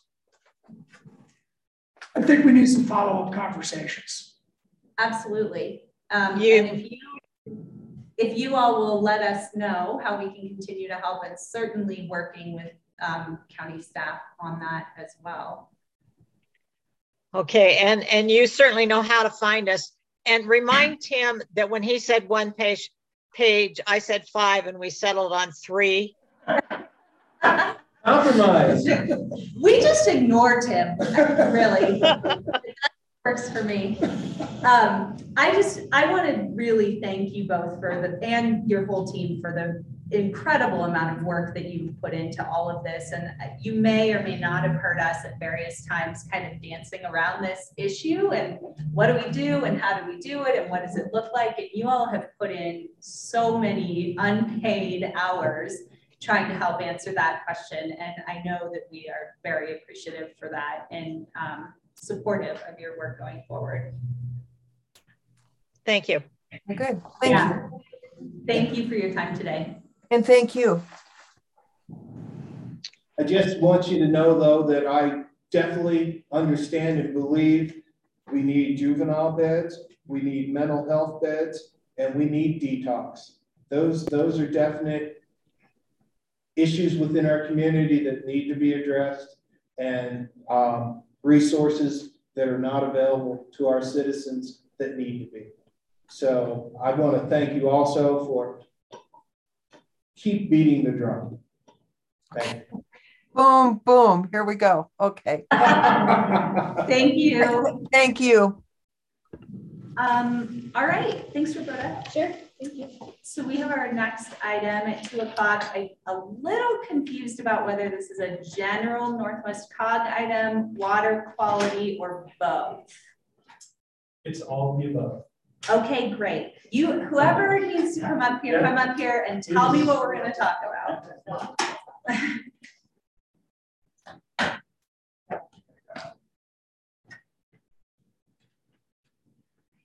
All right. And is Ashley from your team or no? Oh, she is. Yes, I did not realize that she was joining. Okay. Yeah, I'll introduce her. Yeah, so if you all want to do introductions and let us know what the heck we're talking about today, that would be great. Okay, well, I'll kick us off. I've been talking to Tori for some time, and this is the first time any of us have met in person, so nice to meet you. And originally, Tori wanted to talk about the Northwest Colorado Council of Governments Water Quality and Quantity Committee, and it kind of morphed into a larger conversation talking about Northwest Colorado Council of Governments. And we have John Stabney here, who's the executive director, and then Aaron Fisher, who I wrote this down because I couldn't remember, the director of the Vintage program. And so we have some presentations just talking about information about this organization. And so with that, I guess I'll have you take it away. Sure, and I'll briefly introduce myself too, and Ashley, just so you know, and then turn it over to John first. But my name is Tori Jarvis. I am the director and staff attorney to the Water Quality Quantity Committee, which, you know, I'll definitely tell you more about, is a separate kind of membership dues organization than Northwest Cox. So that's part of why it's a little confusing.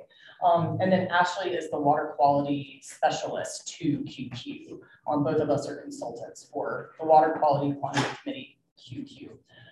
And we thought we would start with John, start with the umbrella organization and move down from there. So yeah, part of the confusion may be that Mr. Corrigan and I, by the way, John Staffing, Northwest COG, great to be here. Thanks for attending your first meeting recently, right, in January. Yes, it's already March. Tomorrow, I can't believe It's amazing. Tomorrow will be March. But yes. He had great things to say about the meeting. So. Oh, good. Good. Well, I've been meaning to come up and welcome you to COG, and thank you for all your efforts in doing that and changing regions. It was kind of important for me to be a little bit at arm's length. That was your choice and your work in doing that. So I'm very excited about that. But thank you and welcome to COG. Welcome, Manager Harrington. Good to see you, John. So very excited. So I didn't know if no, don't even mention PowerPoints. Is that right? Are they in the packet or they're in the packet? Any chance you can pop those up, or if you guys have them on your screens, I'm okay. I don't need to. Either way. And I'm not going to do a big. We have our adoring fans from the public here, so well, that would be useful to them, maybe more than you in that case. So, is that all right, Jen? We have a lot of documents, though, so you're. I'll bet you do. I'll bet you have big fat packets. No, I mean so, for this item. And so I think the one that we want is the NWCC OG route intro. Yeah, that'll be the first. So that would be the last one first. Yeah. The last one. The conversation started with QQ and talking about wanting to introduce you to that, and then we also recognize that many of your constituents, probably the most vocal in some ways in this transition, were those who are concerned about the transition for, we'll just say, aging services in a general way. Then Aaron will correct me if I don't. Yeah, that's fine. So we thought we'd all come up. And so I'll just go ahead and start with COG. Has been around, COGs have been around since the early 70s, planning regions. I'm not going to go into the history of it, but they're kind of a quirky thing. A lot of people think we're a nonprofit. We actually do have a foundation that our membership utilizes, which sort of makes us a nonprofit. Technically, we are a local government, although I don't emphasize that with a lot of people because it sounds like another layer of government, which no one seems to like. But COGs exist because the membership in their region finds a use for them.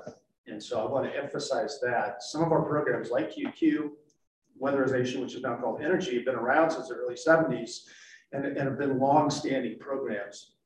But thank you so much. You go to the next slide if you don't mind.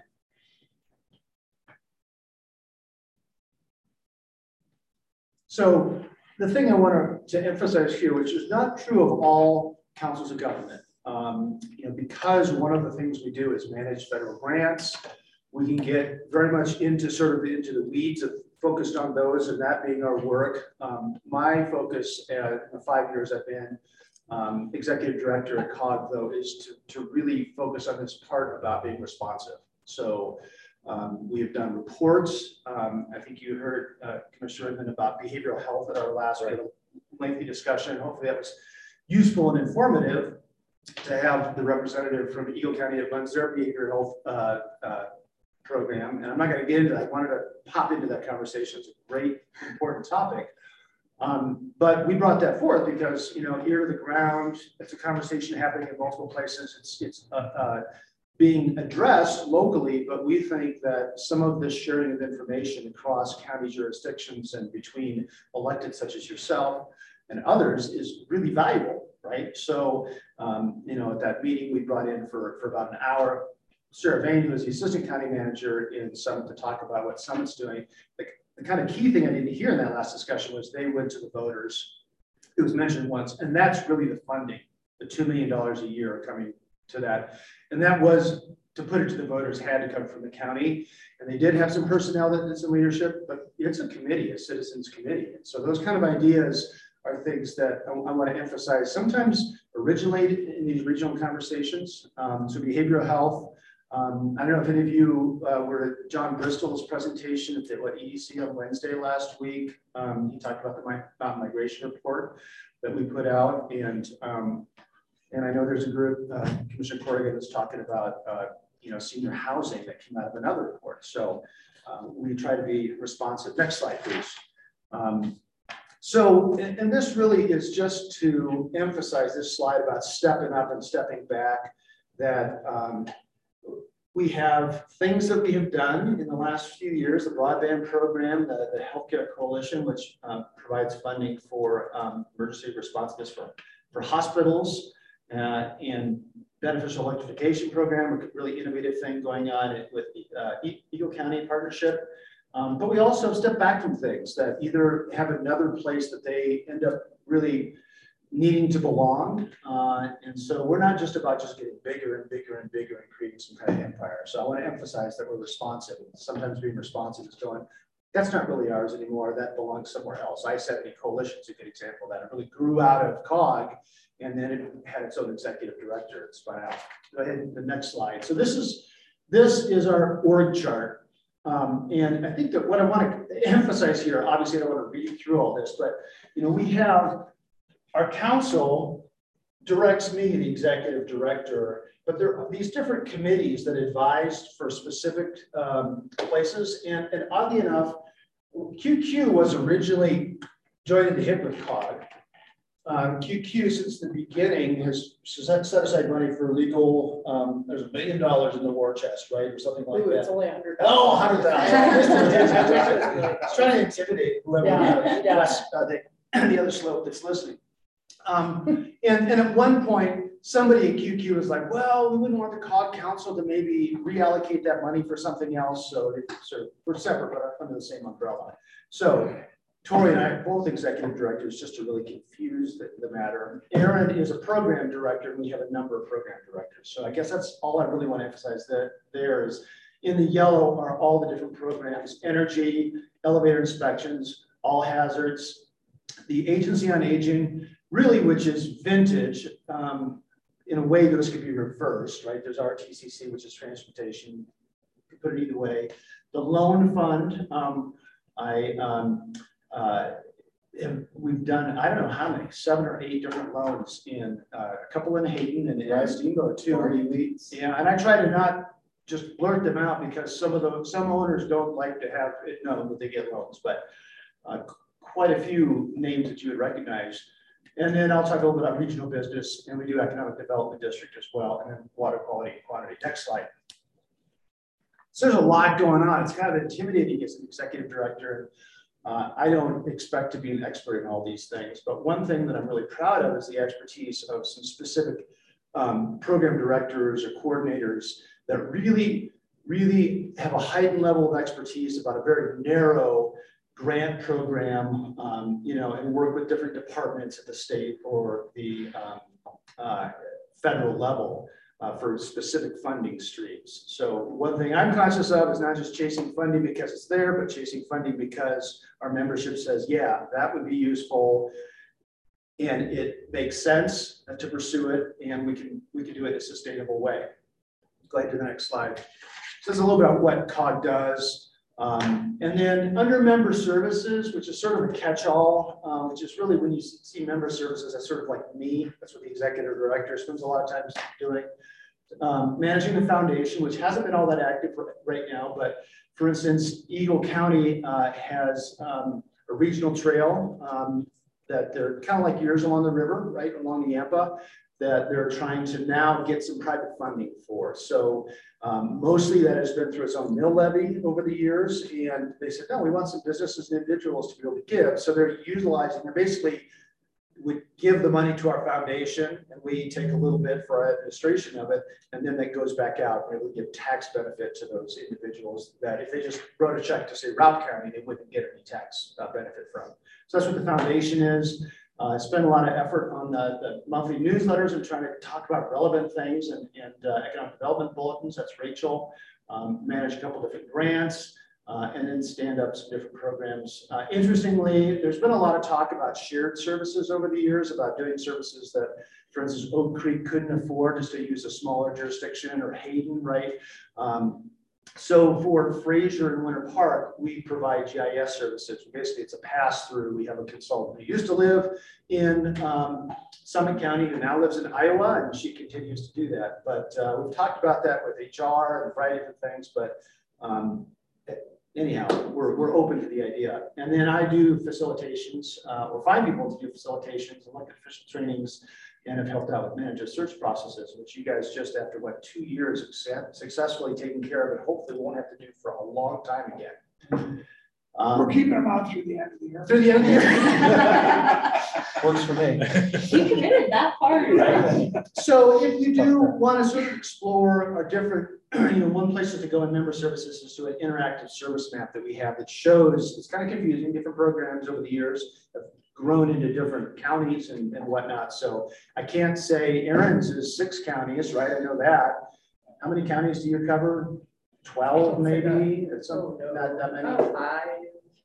Oh, you have more than 5. Well, I guess we have members in Garfield, members here in Rock County. Gunnison, Park, right? So anyhow, and I'm not going to take you to the website, but next, please. If you do want to peruse some places to look would be under research and reports, and you see some of those reports that we talked about, and those are PDF'd and open. Some of our peer organizations, when they do reports, most of these are funded by member dues and grant funds, usually from DOLA. As far as I'm concerned, if they're useful to anybody, they can tap into it and utilize them. We're not trying to like protect those, but we have done. I'm pretty proud of some of the reports that we put out.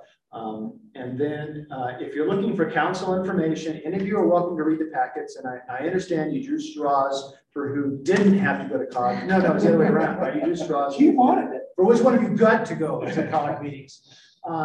But you're more than welcome if you see something on the agenda for any of you or all of you to do that. And it's with a virtual, probably doing virtual blended meetings for a long, long time. I don't know about your need for notice about multiple people at a meeting or anything like that. But if you see, say, for instance, behavioral health, and you want to tap into it, so feel free.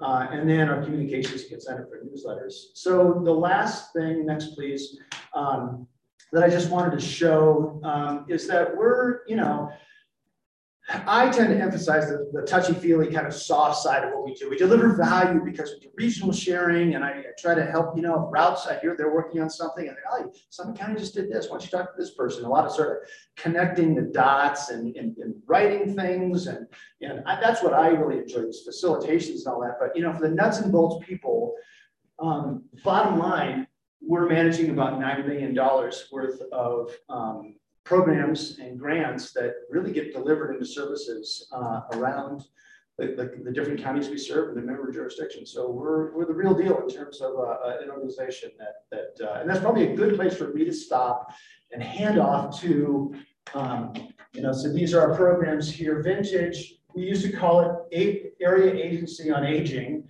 So their budget in 2022 here was about $1.5 million. Last year, I believe it was higher because of a lot of COVID monies that went through, but just know that just like the county, a lot of that is people, right? So you can see a significant portion of her budget is salaries, benefits, and whatnot. So anyhow, I'm not going to obviously go through the details of that, but I think it's important to see that we do numbers too. And important to point out what you don't do is you're not a lobbying agency. We are not primarily a lobbying agency, and if enough of our membership feels strongly about a regional issue, for instance, a lot of Forest Service issues, I know you're in a different national forest than us, we will step forward and make a position.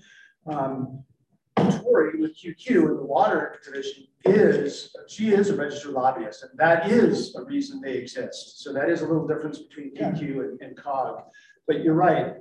I have a lot of other things personally to do that I feel are delivering value that aren't about chasing legislation or tracking legislation or necessarily impacting legislation. And counties have at least 2 big organizations, right, that do that, and they do that well. And cities, municipalities have, you know, CML, which I think does that well. So we also try to not, you know, do over what's been done well somewhere else. So delivering services, one of the really hands-on things that we're going to be transitioning to in Routt County is vintage. So if you don't mind finding the next PowerPoint, which is on vintage, did you have that, or you want me? Probably Routt County VOCC presentation. So it's the third one from the bottom. So welcome to COG. Thank you very much, and we're delighted. And I just, in the little closing part of my part of this, COG is only as valuable as what our members put into it. And so, you know, as much as you're seeing something and going, hey, maybe this is something COG can take up, I'll bounce it off the membership, and if we can, we will. If I don't think it's a strength of ours, or we don't have the capacity or the, you know, a way to angle into that, you know, we won't take it on. But so please, if you like, hey, I think this would be a good thing for COG, feel free to, you know, shoot me an email or give a call or whatnot. So here we go, vintage, aren't you? And I've got to work with some really fantastic people, 2 of whom you get to meet today. I'm Erin Fisher. I'm the director of Vintage. We are the area agency on aging that serves Region 12, which is inclusive of Eagle, Grand, Jackson, Pitkin, Summit, and July 1st Routt. We changed our name from the Alpine Area Agency on Aging a couple years ago because I just saw people's eyes glaze over when I said, I'm Erin Fisher with the Northwest Colorado Council of Governments. I'm the director of the Alpine Area Agency on Aging. People already shut down and they were like, what do you do? So in an effort to be more business focused and have a really comprehensive marketing campaign, that was one of the things we changed. We're now Vintage. You can go to the next slide, please. So this is our team. There are 5 of us, and that's probably one of the biggest differences with the Area Agency on Aging moving to Region 12 and being under us is that we have internal services and I have staff. You go to the next slide, please. This is a big list. This is just, I wanted to give you an idea of what we're doing internally and the people on the team who are in charge of it. Next slide. So this is also what we contract out. So we are about 50-50 what we're doing internally, and these are all of our contracted providers. This is as of right now. I just had my RFP close for new contracts beginning July 1st, which leads me kind of into what this transition looks like and who is currently contracted with Region 11 Area Agency on Aging and what that transition looks like potentially starting July 1st. Now, can you just talk about the county agencies that are contracted with you and what that means and looks like? Yeah, can you go back one slide? That's good because the behavioral health conversation made me think about this. Different counties say like, well, that's my chiefs, that's our business, that's not, and take on different roles with things. So, I mean, there's no right answer. It's one of the great things in Colorado about sort of local, you know, local control. But it is interesting that we have, this is a great example of, in some counties, it's directly with a county, you know, department, if you will, that Erin's group is contracting for meals. In Eagle County, for instance, to the conversation with senior housing and senior center, Eagle County and Eagle County Housing built and manages the senior center. When I was commissioner in Eagle County, we no longer are part of that, but built the continuum of care facility. In Routt County, you have a group that does that. So anyhow, I don't know if you want to ask that specifically to yours, which are county things, but it is different in each place. Predominantly our counties, Eagle County Public Health, Pitkin County Senior Services are nutrition. And those also happen to be some of our largest contracts because of how expensive it is to run a congregate and home delivered meal program. Here it's the Routt County Council on Aging that runs that. But yeah, because we were talking, I did hear case management mentioned earlier as it pertains to behavioral health. So Eagle County Human Services, we currently have a contract with them for case management, as well as Summit County and Pitkin County Adult and Family Services. And then the Grand County Rural Health Network, and I know they sit on the board with the Ray here, because I've been doing all of this research trying to figure out who did case management for older adults in Routt County.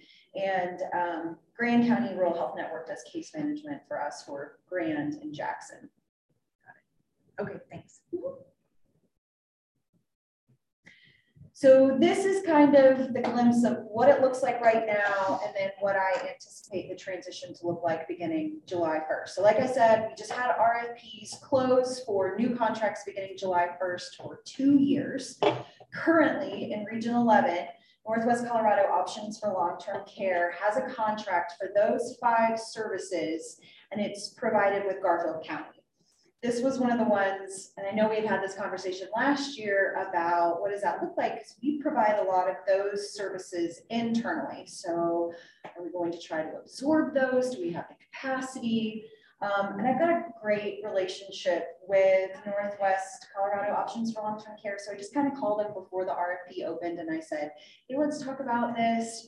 You know that we provide a lot of these internally, but our relationship with you is really important. What do you think? And they decided not to submit a proposal, and our intention is to absorb those services internally through Vintage. So, for instance, those 5 services that are listed there, there's every chance that some of the individuals that are contracted through Garfield County will just simply, you'll contract with the same groups of people. Well, let me back.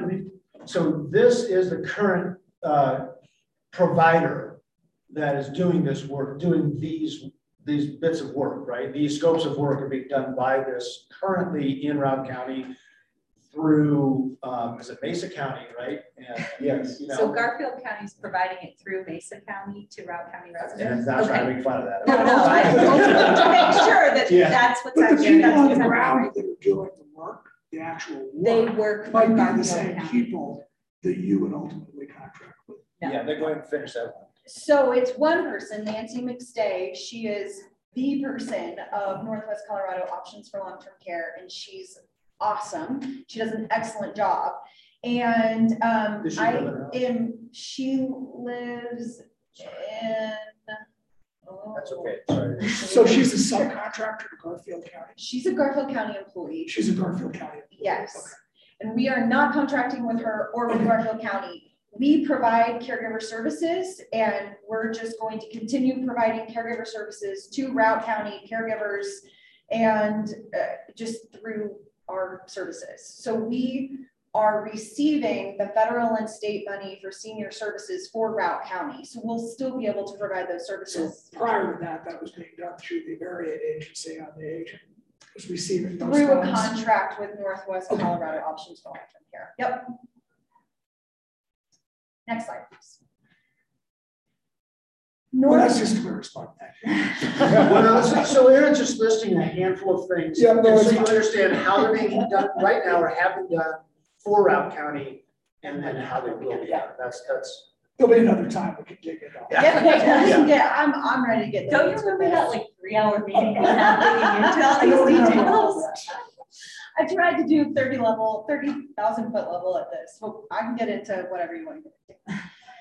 So I'm sorry to interrupt, frankly, but my feeling on this was guided by April Sigmund at the Routt County Council on the Aging. And basically, she expressed a very low level of concern about the switch, that she was pretty sure that the services to our community members would remain at least as good as what they were.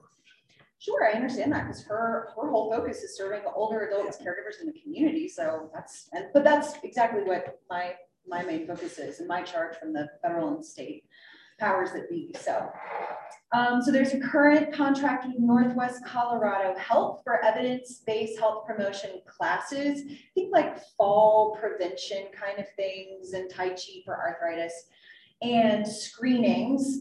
This had a kind of a weird thing that didn't have anything to do with the transition, in that Northwest Colorado Health recently acquired the Haven, and that created a conflict of interest because of our long-term care ombudsman program.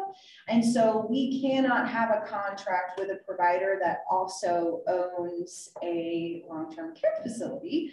So Northwest Colorado Health did not submit a proposal for our RFP. And what I think is happening is that they had a conversation with Routt County Council on Aging and asked them to take over the evidence-based health promotion classes. So I've got a conversation this week with the state long-term care ombudsman program to make sure that that would clear up any conflict of interest by kind of having that second intermediate party. But we are hopeful that we can get those evidence-based health promotion classes. Just got to figure out the conflict of interest issue. Next slide.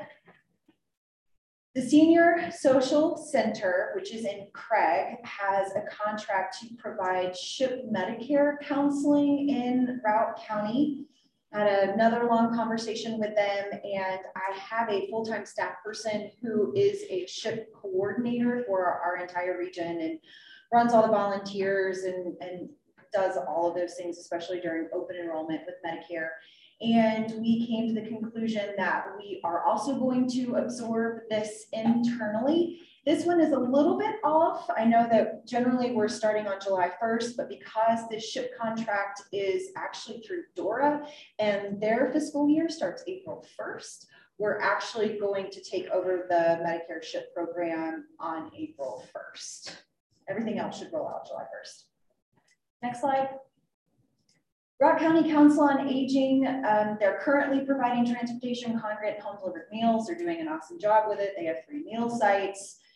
They did submit a proposal, and we are meeting in 2 weeks with the grant review committee to give them our recommendations about continued funding beginning July 1st. So without having had that, I don't see any reason why we would not continue contracting with Routt County Council on Aging. So to sort of like break it down, right? The first 3 are things that are responsibilities of any agency on aging that were contracted out through whatever Byzantine, process that Aaron's people are basically gonna provide those services. And when we talk about contracting here, with the region, there are monies that come in for transportation, for meals. Congregate just means that they happen in one place, like there's a senior center that provides meals, and then home delivered, right? Obvious enough. So mainly what role Vintage has in that is passing through monies to the entity that's providing those, but also making sure they're spent correctly on behalf of the federal government. So a little bit of oversight and a little bit of just, here's some money, making sure it's getting done. That's an effective way to do that. And with the nutrition program, there's a whole lot of oversight. It's definitely our broccoli, not carrots. Yeah, and what's the percentage of B12 in that pile of carrots? So yeah, there's a lot of oversight with specifically nutrition. It doesn't seem likely that there would be a lot of competing respondents to the RFP. There was not. But you have to RFP, and that's part of the process. So if somebody wanted to, yeah. Right. I have another question. I think historically, like way back, none of us were here, I don't think, but maybe Tim was. This congregate meals and the reimbursement rate were sort of the impetus for Routt County to move to Region 11. And I just want to make sure that I ask the question, none of those, they're getting reimbursed at the same rate they've been being reimbursed for these meals, right? That issue has not reemerged. I know that's the question that's been brought up because there are people that remember that whole thing. I'm not sure I understand the question. So Commissioner Stolbiak, my predecessor, in District Number 1, was very unhappy about the delivery of services by your agency as it was structured at that time, and actually engineered a move out of 12 to 11. Right. Yeah. For that reason, and it had something to do with the amount of money that was being reimbursed per meal or something in that general area. Oh, I don't know anything about that. Great. But I can tell you actually it's Heather's region, Region 11, and our region are one of the few regions where we don't reimburse at a per unit rate. So I'm not saying you get $7 a meal, no matter what, we don't care. You do have to submit a detailed budget in the RFP, and you say, here are all of our expenses, and we find what's the reasonable reimbursement rate. We know inflation, we know all the cost of raw foods has gone up. We know it's a lot more expensive to provide home delivered meals in a rural area because you have to drive a lot farther. So we just kind of look at, all right, what is a reasonable rate, and we reimburse based on your expenses and monthly what it is that you tell me you spent. So I don't think that's a problem. I have no idea. Just want to make sure. Going back to second slide, flexible, responsive, you know, so talk to us about what your challenges are and we'll work on that. We're not a my way or the highway kind of group, so. Well, what I would tell you is that the one person I think that's still around that remembers this is Catherine Lincoln. Yep. And if you haven't heard that name, I'm sure you will, because I think she communicates a lot with Heather. Okay. She was the county's social services director for some period of time and is on whatever kind of regional council governance. She's the one who has brought up this concern multiple times. So, oh, okay. Yeah. Okay. Now we all know it's out there. The concern is out there. Next slide, please. This one was the easiest one. So Heather already contracts with Colorado Legal Services for legal assistance. We already do. They just added route when they submitted their proposal. I was like, come on. Next slide, please. There is an ombudsman who lives in Routt County who is currently contracting with Region 11 for those long-term services. She does a great job. She's well respected in the community. We don't have any reason to change that. She will just have our support for ombudsman activities. We plan on contracting with her. And then, didn't you say there was a conflict of interest though? With a provider. So, oh, okay. Yeah. Yeah, that was a little confusing too. So I don't know that you want to go all the way back and through that. The ombudsman's job is it's a state program. If myself or family member is in senior care of some sort of assisted living or blah, blah, blah, there's a number of different levels, right? We have an issue with the care. We can go to the ombudsman and say, would you help us with this issue? Or I want to report this issue. I want this issue dealt with. If they haven't been able to go through, you know, Casey's Pond, for instance, or whatever, right? So that'd probably be the main one with you guys up here, right? So it's a long story. We probably don't want to do right now about why the entity that was providing that can't also.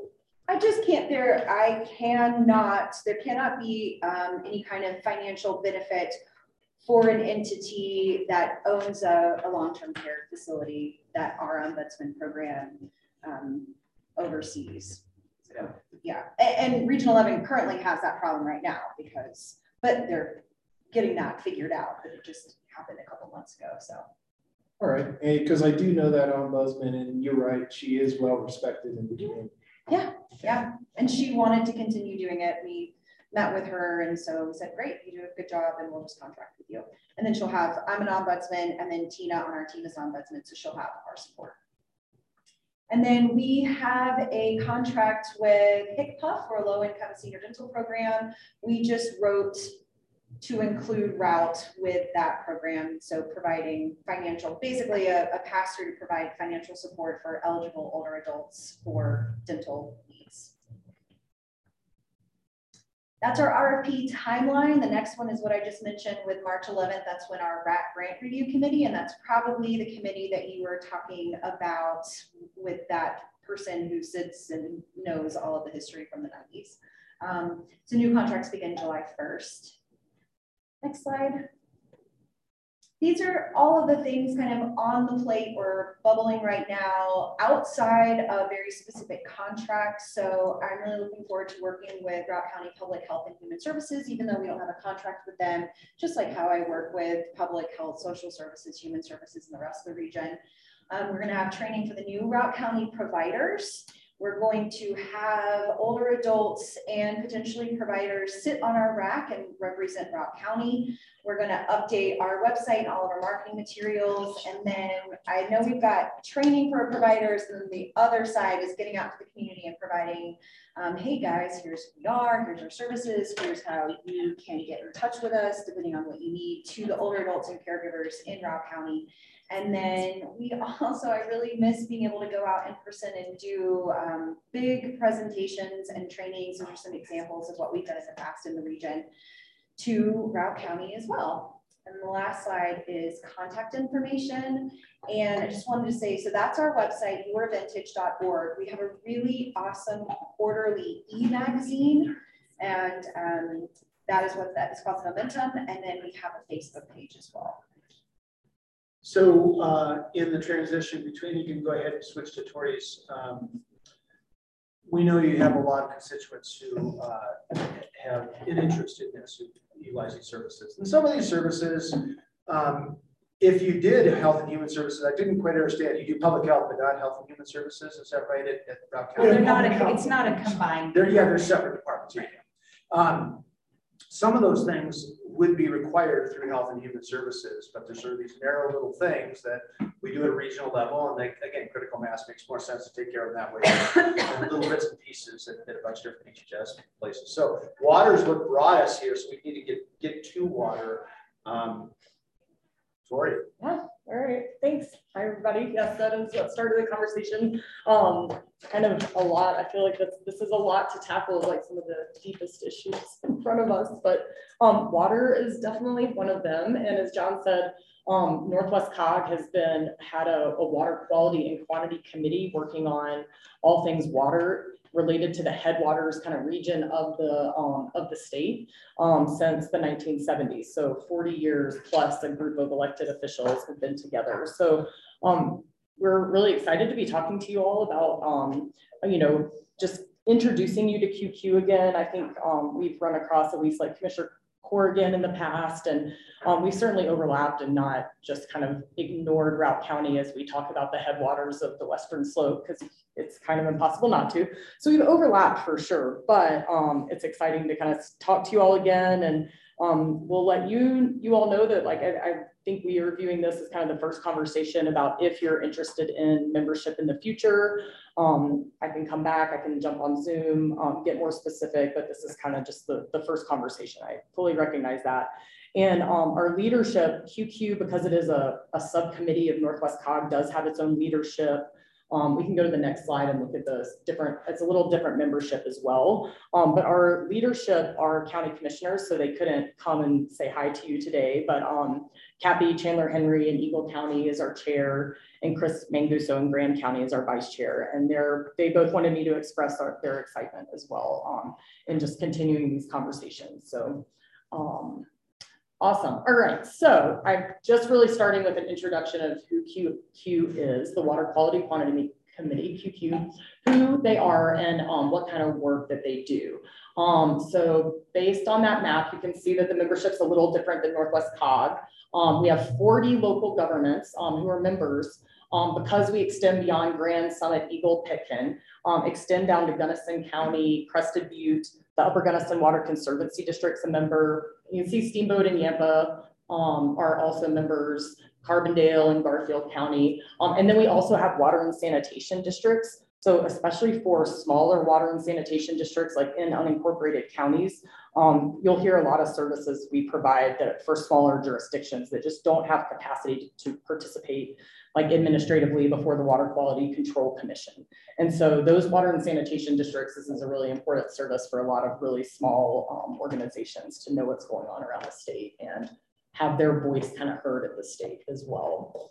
And so a few other important things on this slide is QQ has always been a consensus-driven organization, a lot like Northwest COG in that way. I think that carries forward. But since we do a lot more policy, taking positions on bills, that sort of thing, that consensus is really important. So that's, I think, part of why this group of elected officials has been together for 40 years. We don't take positions on 41 or 51% of our members. If somebody has a problem, we'll pull back, we'll be neutral, we'll make sure we address it, we'll do whatever we need to do there. So we'll talk a little bit more about how we operate as a committee later too, but we can go to the next slide. Awesome. All right. So I also included kind of a 2-page summary for you all. So you probably have more materials than you could ever want, but there's a little bit more information in that, like in paragraph form about our work. And then you have the PowerPoint that's a lot shorter, but the kind of work that we do. So QQ is administered by a team of 3 consultants, and we do subcontracting if we need. Kind of want to talk to you about GIS stuff, or, we do some sub consulting too, but we have a 3-person consultant team, and the scope of work for the work that QQ does is really broad. Basically anything that has to do with water quality and quantity that affects the headwaters region of the state, we can work on. And so it's like a 6-page scope of work that kind of covers everything. But really the point of that is to be purposefully nimble. I think we use that word a lot. We don't commit ourselves to a lot of like day-to-day, like we will put out a newsletter every month. We will put out a memo every month, something like that, because the way the water world works, which I'm sure you all know, but it's really unpredictable when something's going to take up 40 hours of staff time in a month on one issue. One example is in 2014, the governor announced that the state was writing its first ever water plan. Didn't know that was coming, didn't build that into our scope of work that this huge statewide plan was happening.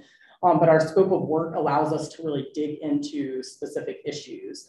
The Water Quality Control Commission is another example of that. Like when the state is setting standards, they have a calendar of what standards are coming up when. So some of that's predictable, but you never know what's going to be proposed and what kind of impacts that might have for our headwaters region. And so the almost decade that I've worked for QQ, I've really seen that be a value to this organization, to be purposefully nimble and be able to really dig in time and resources where it needs to happen. And so this 4 areas is really just an attempt to kind of categorize some of where we work. At year to year, it's going to be different categories for sure, but we do always provide legislative monitoring this time of year, at least every 2 weeks. So you do end up hearing from us consultants a lot more this time of year. Otherwise, we're really only getting in touch with you when there's an issue. So like I said, if you're getting an email from me, it's because there's something we think is worth you knowing about. But this time of year, we do legislative monitoring, recommend positions. Anytime, like if a member emails us immediately, we'll change our position and address what's going on there. Any bills that have to do with QQ's policies, I didn't include the policies. They're linked in that 2-page summary document if you want to check those out too. They're always based on our policies. All things water, you could kind of imagine we would track those. The other thing that QQ really focuses on, in large part because of our recreation and tourism economy, and also because of the impact of Trans Mountain diversions to our area of the state, especially Grand Summit, Pitkin, Eagle. But one of the things we really pay attention to is local authority to regulate on environmental issues.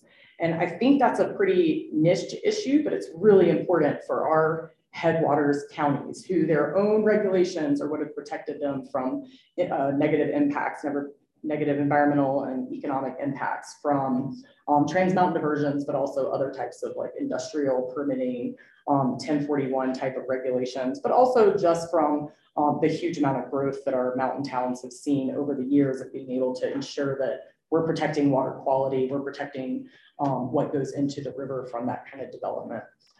So I think that combination is really what we focus on in the legislature. I mentioned already state rulemakings, primarily that's the Water Quality Control Commission. We have also participated in some Oil and Gas Conservation Commission rulemakings for that specific issue of any time there's a question of what local governments can regulate for their own environmental protection. The policymaking is kind of a catch-all, but the water plan would be one example of that. The Colorado Water Conservation Board's ongoing discussions about what demand management might look like if the state were to prop up a plan for delivering water to Lake Powell for like larger Colorado River Basin issues. That's the kind of like policy things where county staff, it's really hard to have capacity to pay attention to those kind of regional larger scale issues. And so QQ, the idea of that is you have people doing that kind of work on a shared basis. And then the technical legal support is kind of a catch-all for, we can do like direct support for local government. So if you were updating your 1041 regulations, we can provide some support for that. We've helped local governments looking to do water quality updates to their land use code. So we can give like some limited amount of support to local governments. And then also, I'll talk a little bit more about us as consultants, but we also can offer some like discounted rates too. So like QQ can help up to a point. We've already like been working on the issue, and then we can come in and do like even like half and half consulting work where QQ is paying for half of it because it's a regional issue, but you're getting like legal expertise or water quality expertise at a super discounted rate as well. So that's kind of what that technical and legal support looks like. At some point, if it's enough work for one jurisdiction, we talk about like what the next steps might be. All right, well, I gave a lot of examples, so I'm realizing I probably went through most of these examples already, but I'll highlight at least on the federal level. You know, federal issues are kind of, I would say that we don't spend a ton of time. We have to pick and choose our issues because that would be like a full-time staff person just working on water issues federally. But the federal definition of the Clean Water Act is one of those issues that's been in a little bit of mayhem, I would say, for almost a decade at this point. And it's really important. Mayhem. Yeah, it was like, even like when I was thinking about talking to you all, I was like, which word? Chaos, mayhem, all the things. But it's really important because it, the federal definition of Clean Water Act, or excuse me, the federal definition of waters of the United States establishes what waters are subject to federal permitting for dredge and fill permits. And so dredge and fill permits are, you know, the kind of one protective layer we've seen for Trans Mountain diversion oversight, but a host of other, especially if you're getting an individual permit, those are big projects that really affect your waterways. So it's very important to the headwaters. And with each administration, each of the last 3 administrations, there's been a set of regulations. So there's been 3 sets of regulations, 2 repeal and replaces, and just like tons of litigation around each one of those things. So that's a place where we've been providing, we have like a memo that we even update. Just like, here's the background to remind you what this thing is, and then here's where we are today, tomorrow. Here's where we were a year ago. And then we've been providing agency comments. So I think that's an example of where we can dig in federally, but also where we kind of pair educating our members, educating you all, educating staff, along with providing comments and speaking at that kind of headwaters voice. That's what we call ourselves a lot, as QQ is the headwaters region of the state. We talked about the Water Quality Control Commission. The bullet points are, if you don't know the commission, they don't really speak, they don't really say a whole lot, but those are 2 examples where we ended up spending a whole lot more staff time on proposals that we didn't see coming, that really would have, I think, allowed for degradation of headwaters, waters in particular. So the Clean Water Act has an anti-degradation provision, which is what it sounds like. You can't degrade waters beyond where their existing use unless some certain things happen. Proposal last year to allow for additional degradation and make that determination a lot easier to allow for additional degradation. This Colorado Parks and Wildlife and QQ were the only parties raising a voice and saying that does not work for us without additional information. We were able to get late entry by some environmental groups as well to add to that voice, but environmental groups are not funded to look at water quality issues. And so they're not showing up at the Water Quality Commission.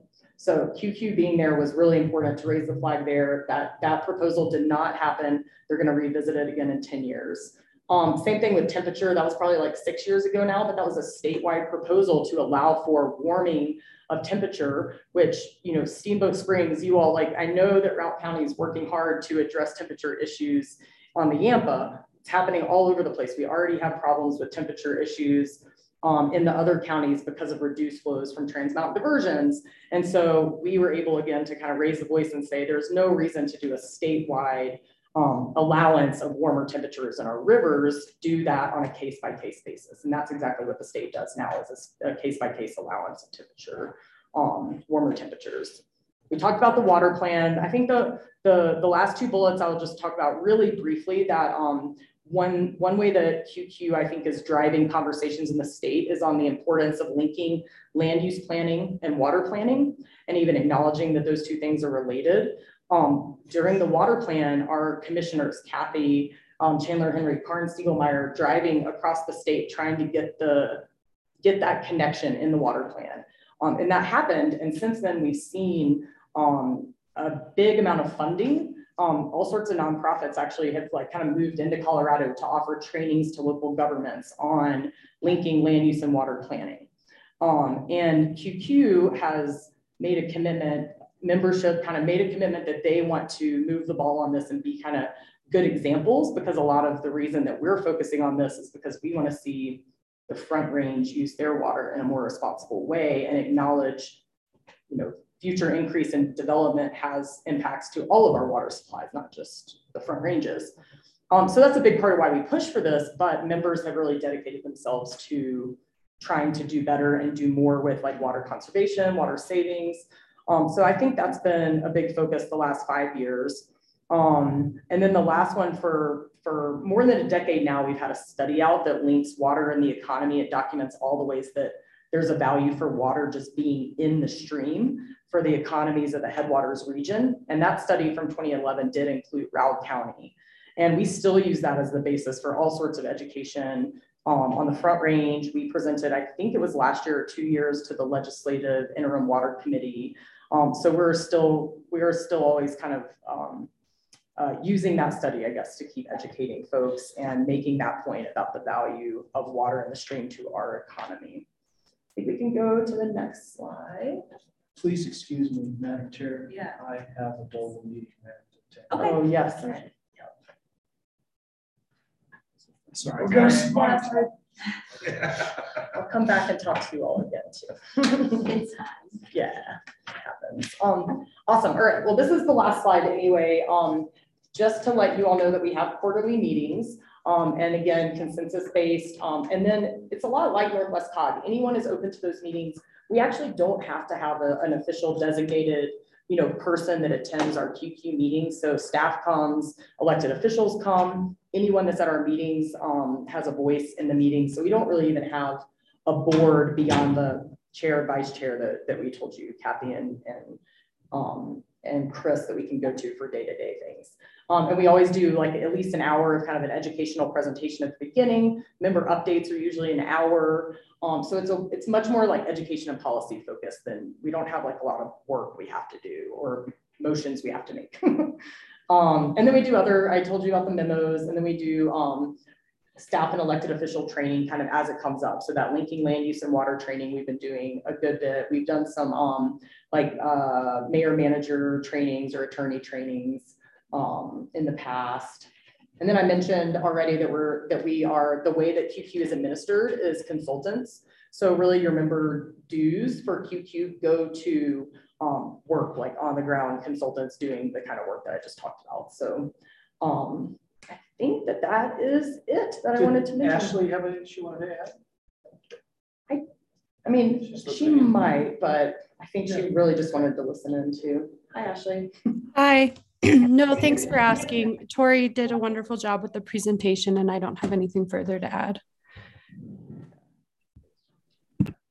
I don't have a lot of questions. I do know that Jay has some prior experience, I assume, with Carbonell as a member of QQ, right? Yeah, and I did a great imagine job for us. Scott might have some insights too. So if you guys want to share anything, yeah. Either of you. Well, I'm just kind of getting familiar with these things. I can, through the conversations that we've had in the presentation, I see some connections that are possible. So I think that we just continue dialogue. We're going to go talk to Julie Baxter, a little afternoon caffeine, which always sounds good. And so I'll just continue to, kind of learn, get up to speed, think about what those connections might be, keep Jay in the loop, and we'll, keep the ball rolling, I guess.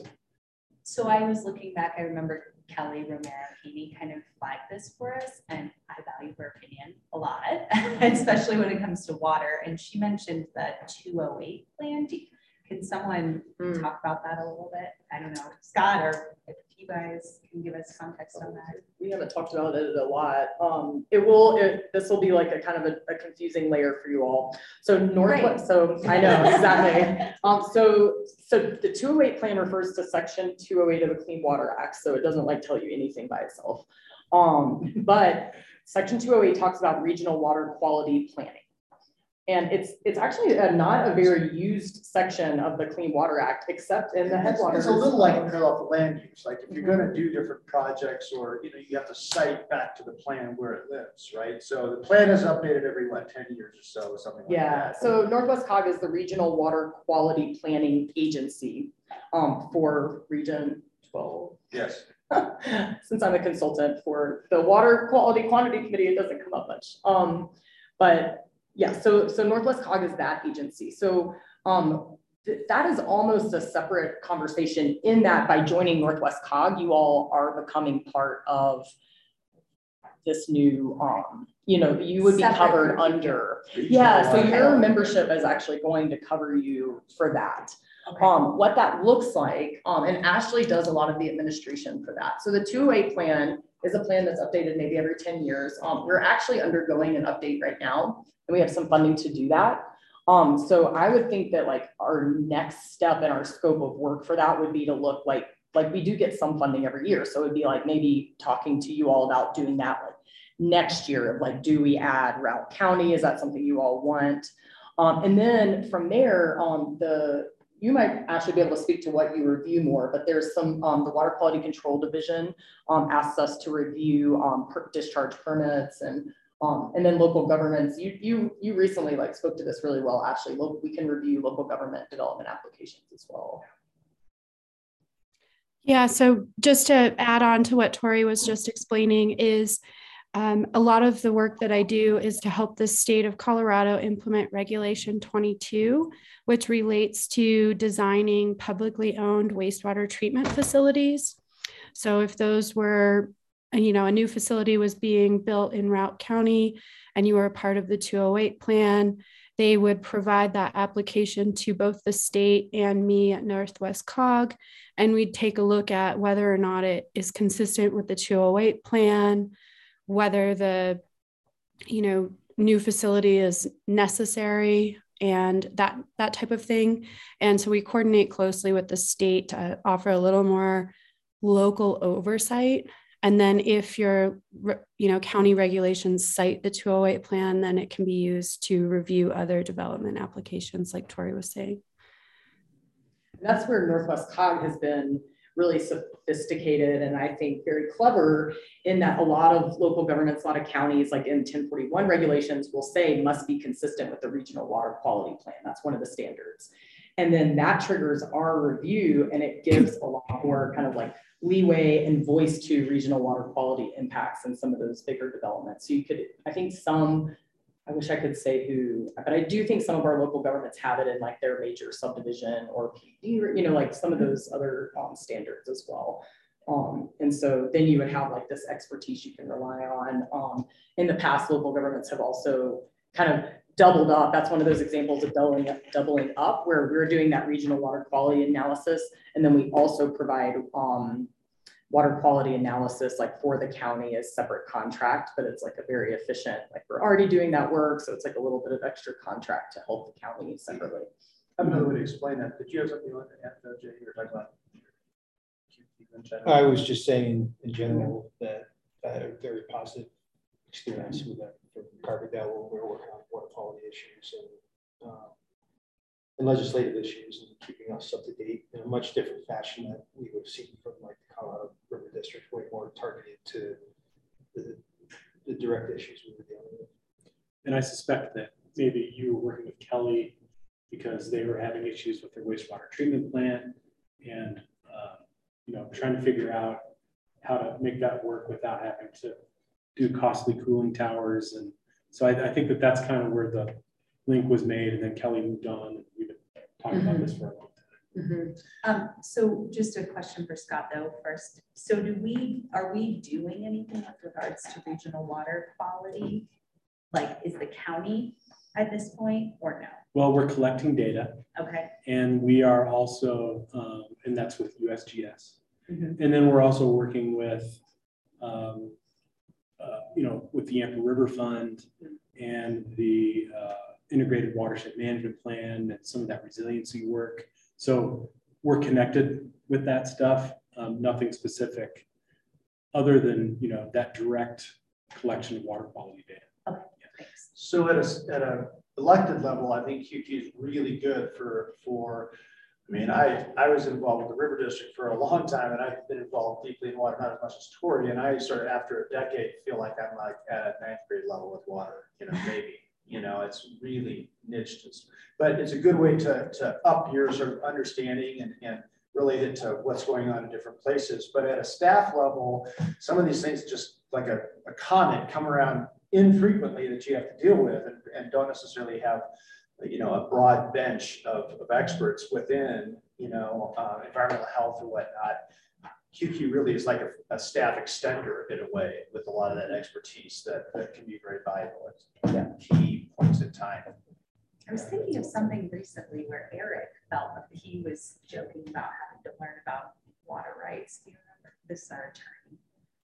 We had some issues with water rights over at the Justice Center. Mm-hmm. There's a wetlands there. Yeah. Makes their lives difficult. And then, we're. Well, and the water right that we're applying for Pittsburgh. Maybe we're having to do an augmentation plan for Pittsburgh. Okay. That's been. It's not that legal fees can't cure. Right. So there may be other things, but that's why we're having the conversation. And sorry, go ahead. No, things like the augmentation plan. Yep. We are looking at replacing our wastewater treatment facilities in Milner and Peaburg. So we don't have districts, but we have two that the county. Right. There's systems, not special districts, that we manage and administer.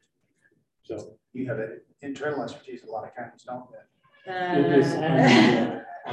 We love Scott. I don't think he's an expert. It's also really that's why I find it interesting because it's a, there's a broad umbrella. Right. And so it does help to have some pointed expertise and places. Some really interesting nuance around the availability of well permits up in Morrison Creek and adjacent drainages, and with the business with the vaults where the water's coming into and then going out to, and understanding what pieces of land may or may not even be developable now. Yeah. Oh, that's really interesting. I mean, now that we're over appropriated basically. Yeah. You would be our only one in which we would. Declared one. Yeah, declared one. Yeah. Yes, exactly. Yes. Bigger picture on wells, we did, some other counties asked for additional kind of support from us on how to review development applications for water adequacy, in particular when it's like wells. And so I'm stumbling on it because it's not my expertise, but we did a consulting project and have now guidance for counties on how, if you want to, how you could beef up your codes to look closer if that's an issue for you all. So we just kind of defer to the division. They can issue a well permit or not. We really, it's up to them. Right. Yeah. And I don't actually think any of our local governments I don't think any other county has adopted what we recommended yet, but there's been discussions about whether they want to do more than that, whether they want to know for themselves a little bit more information than the. So just for your information, we're pretty unique and to the extent that we virtually don't approve subdivisions. Oh.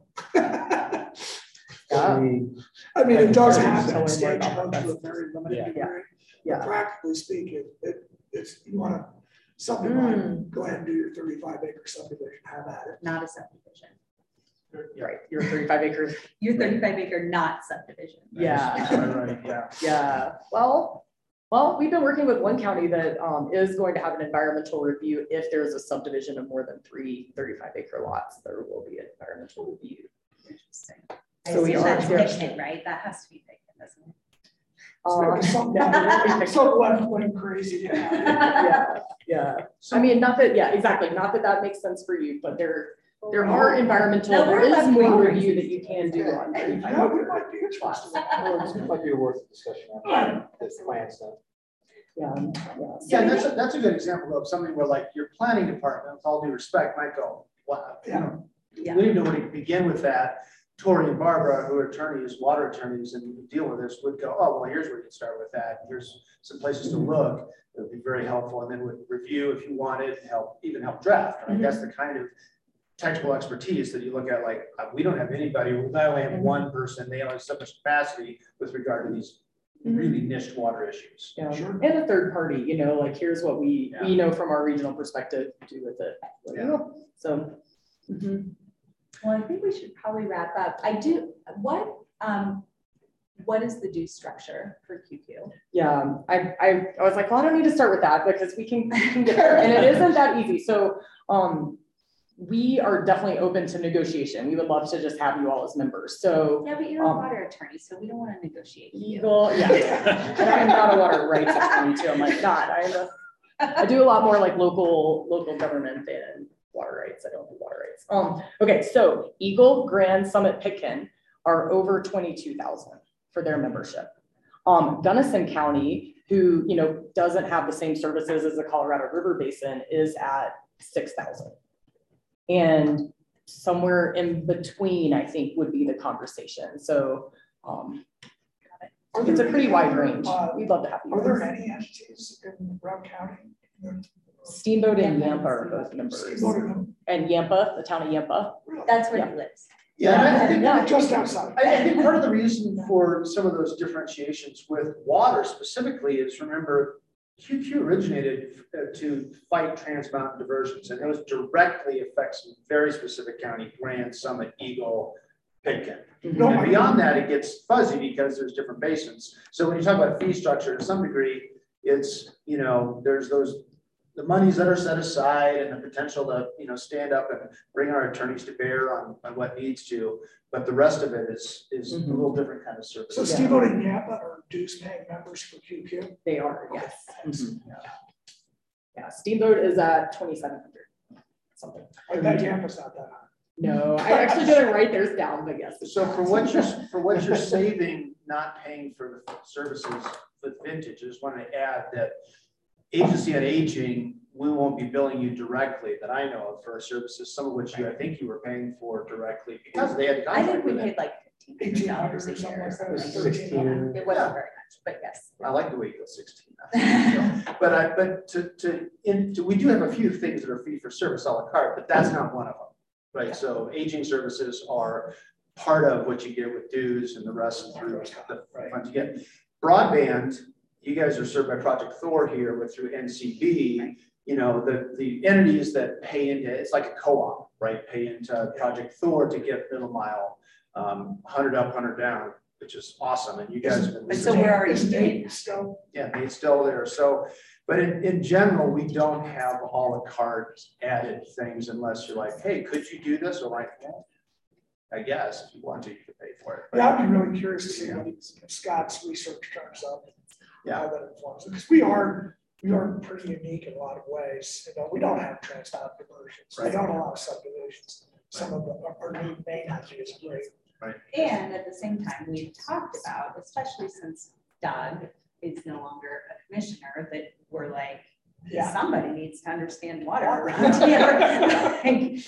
So I can see the value just in that piece alone. We've talked about how to achieve that.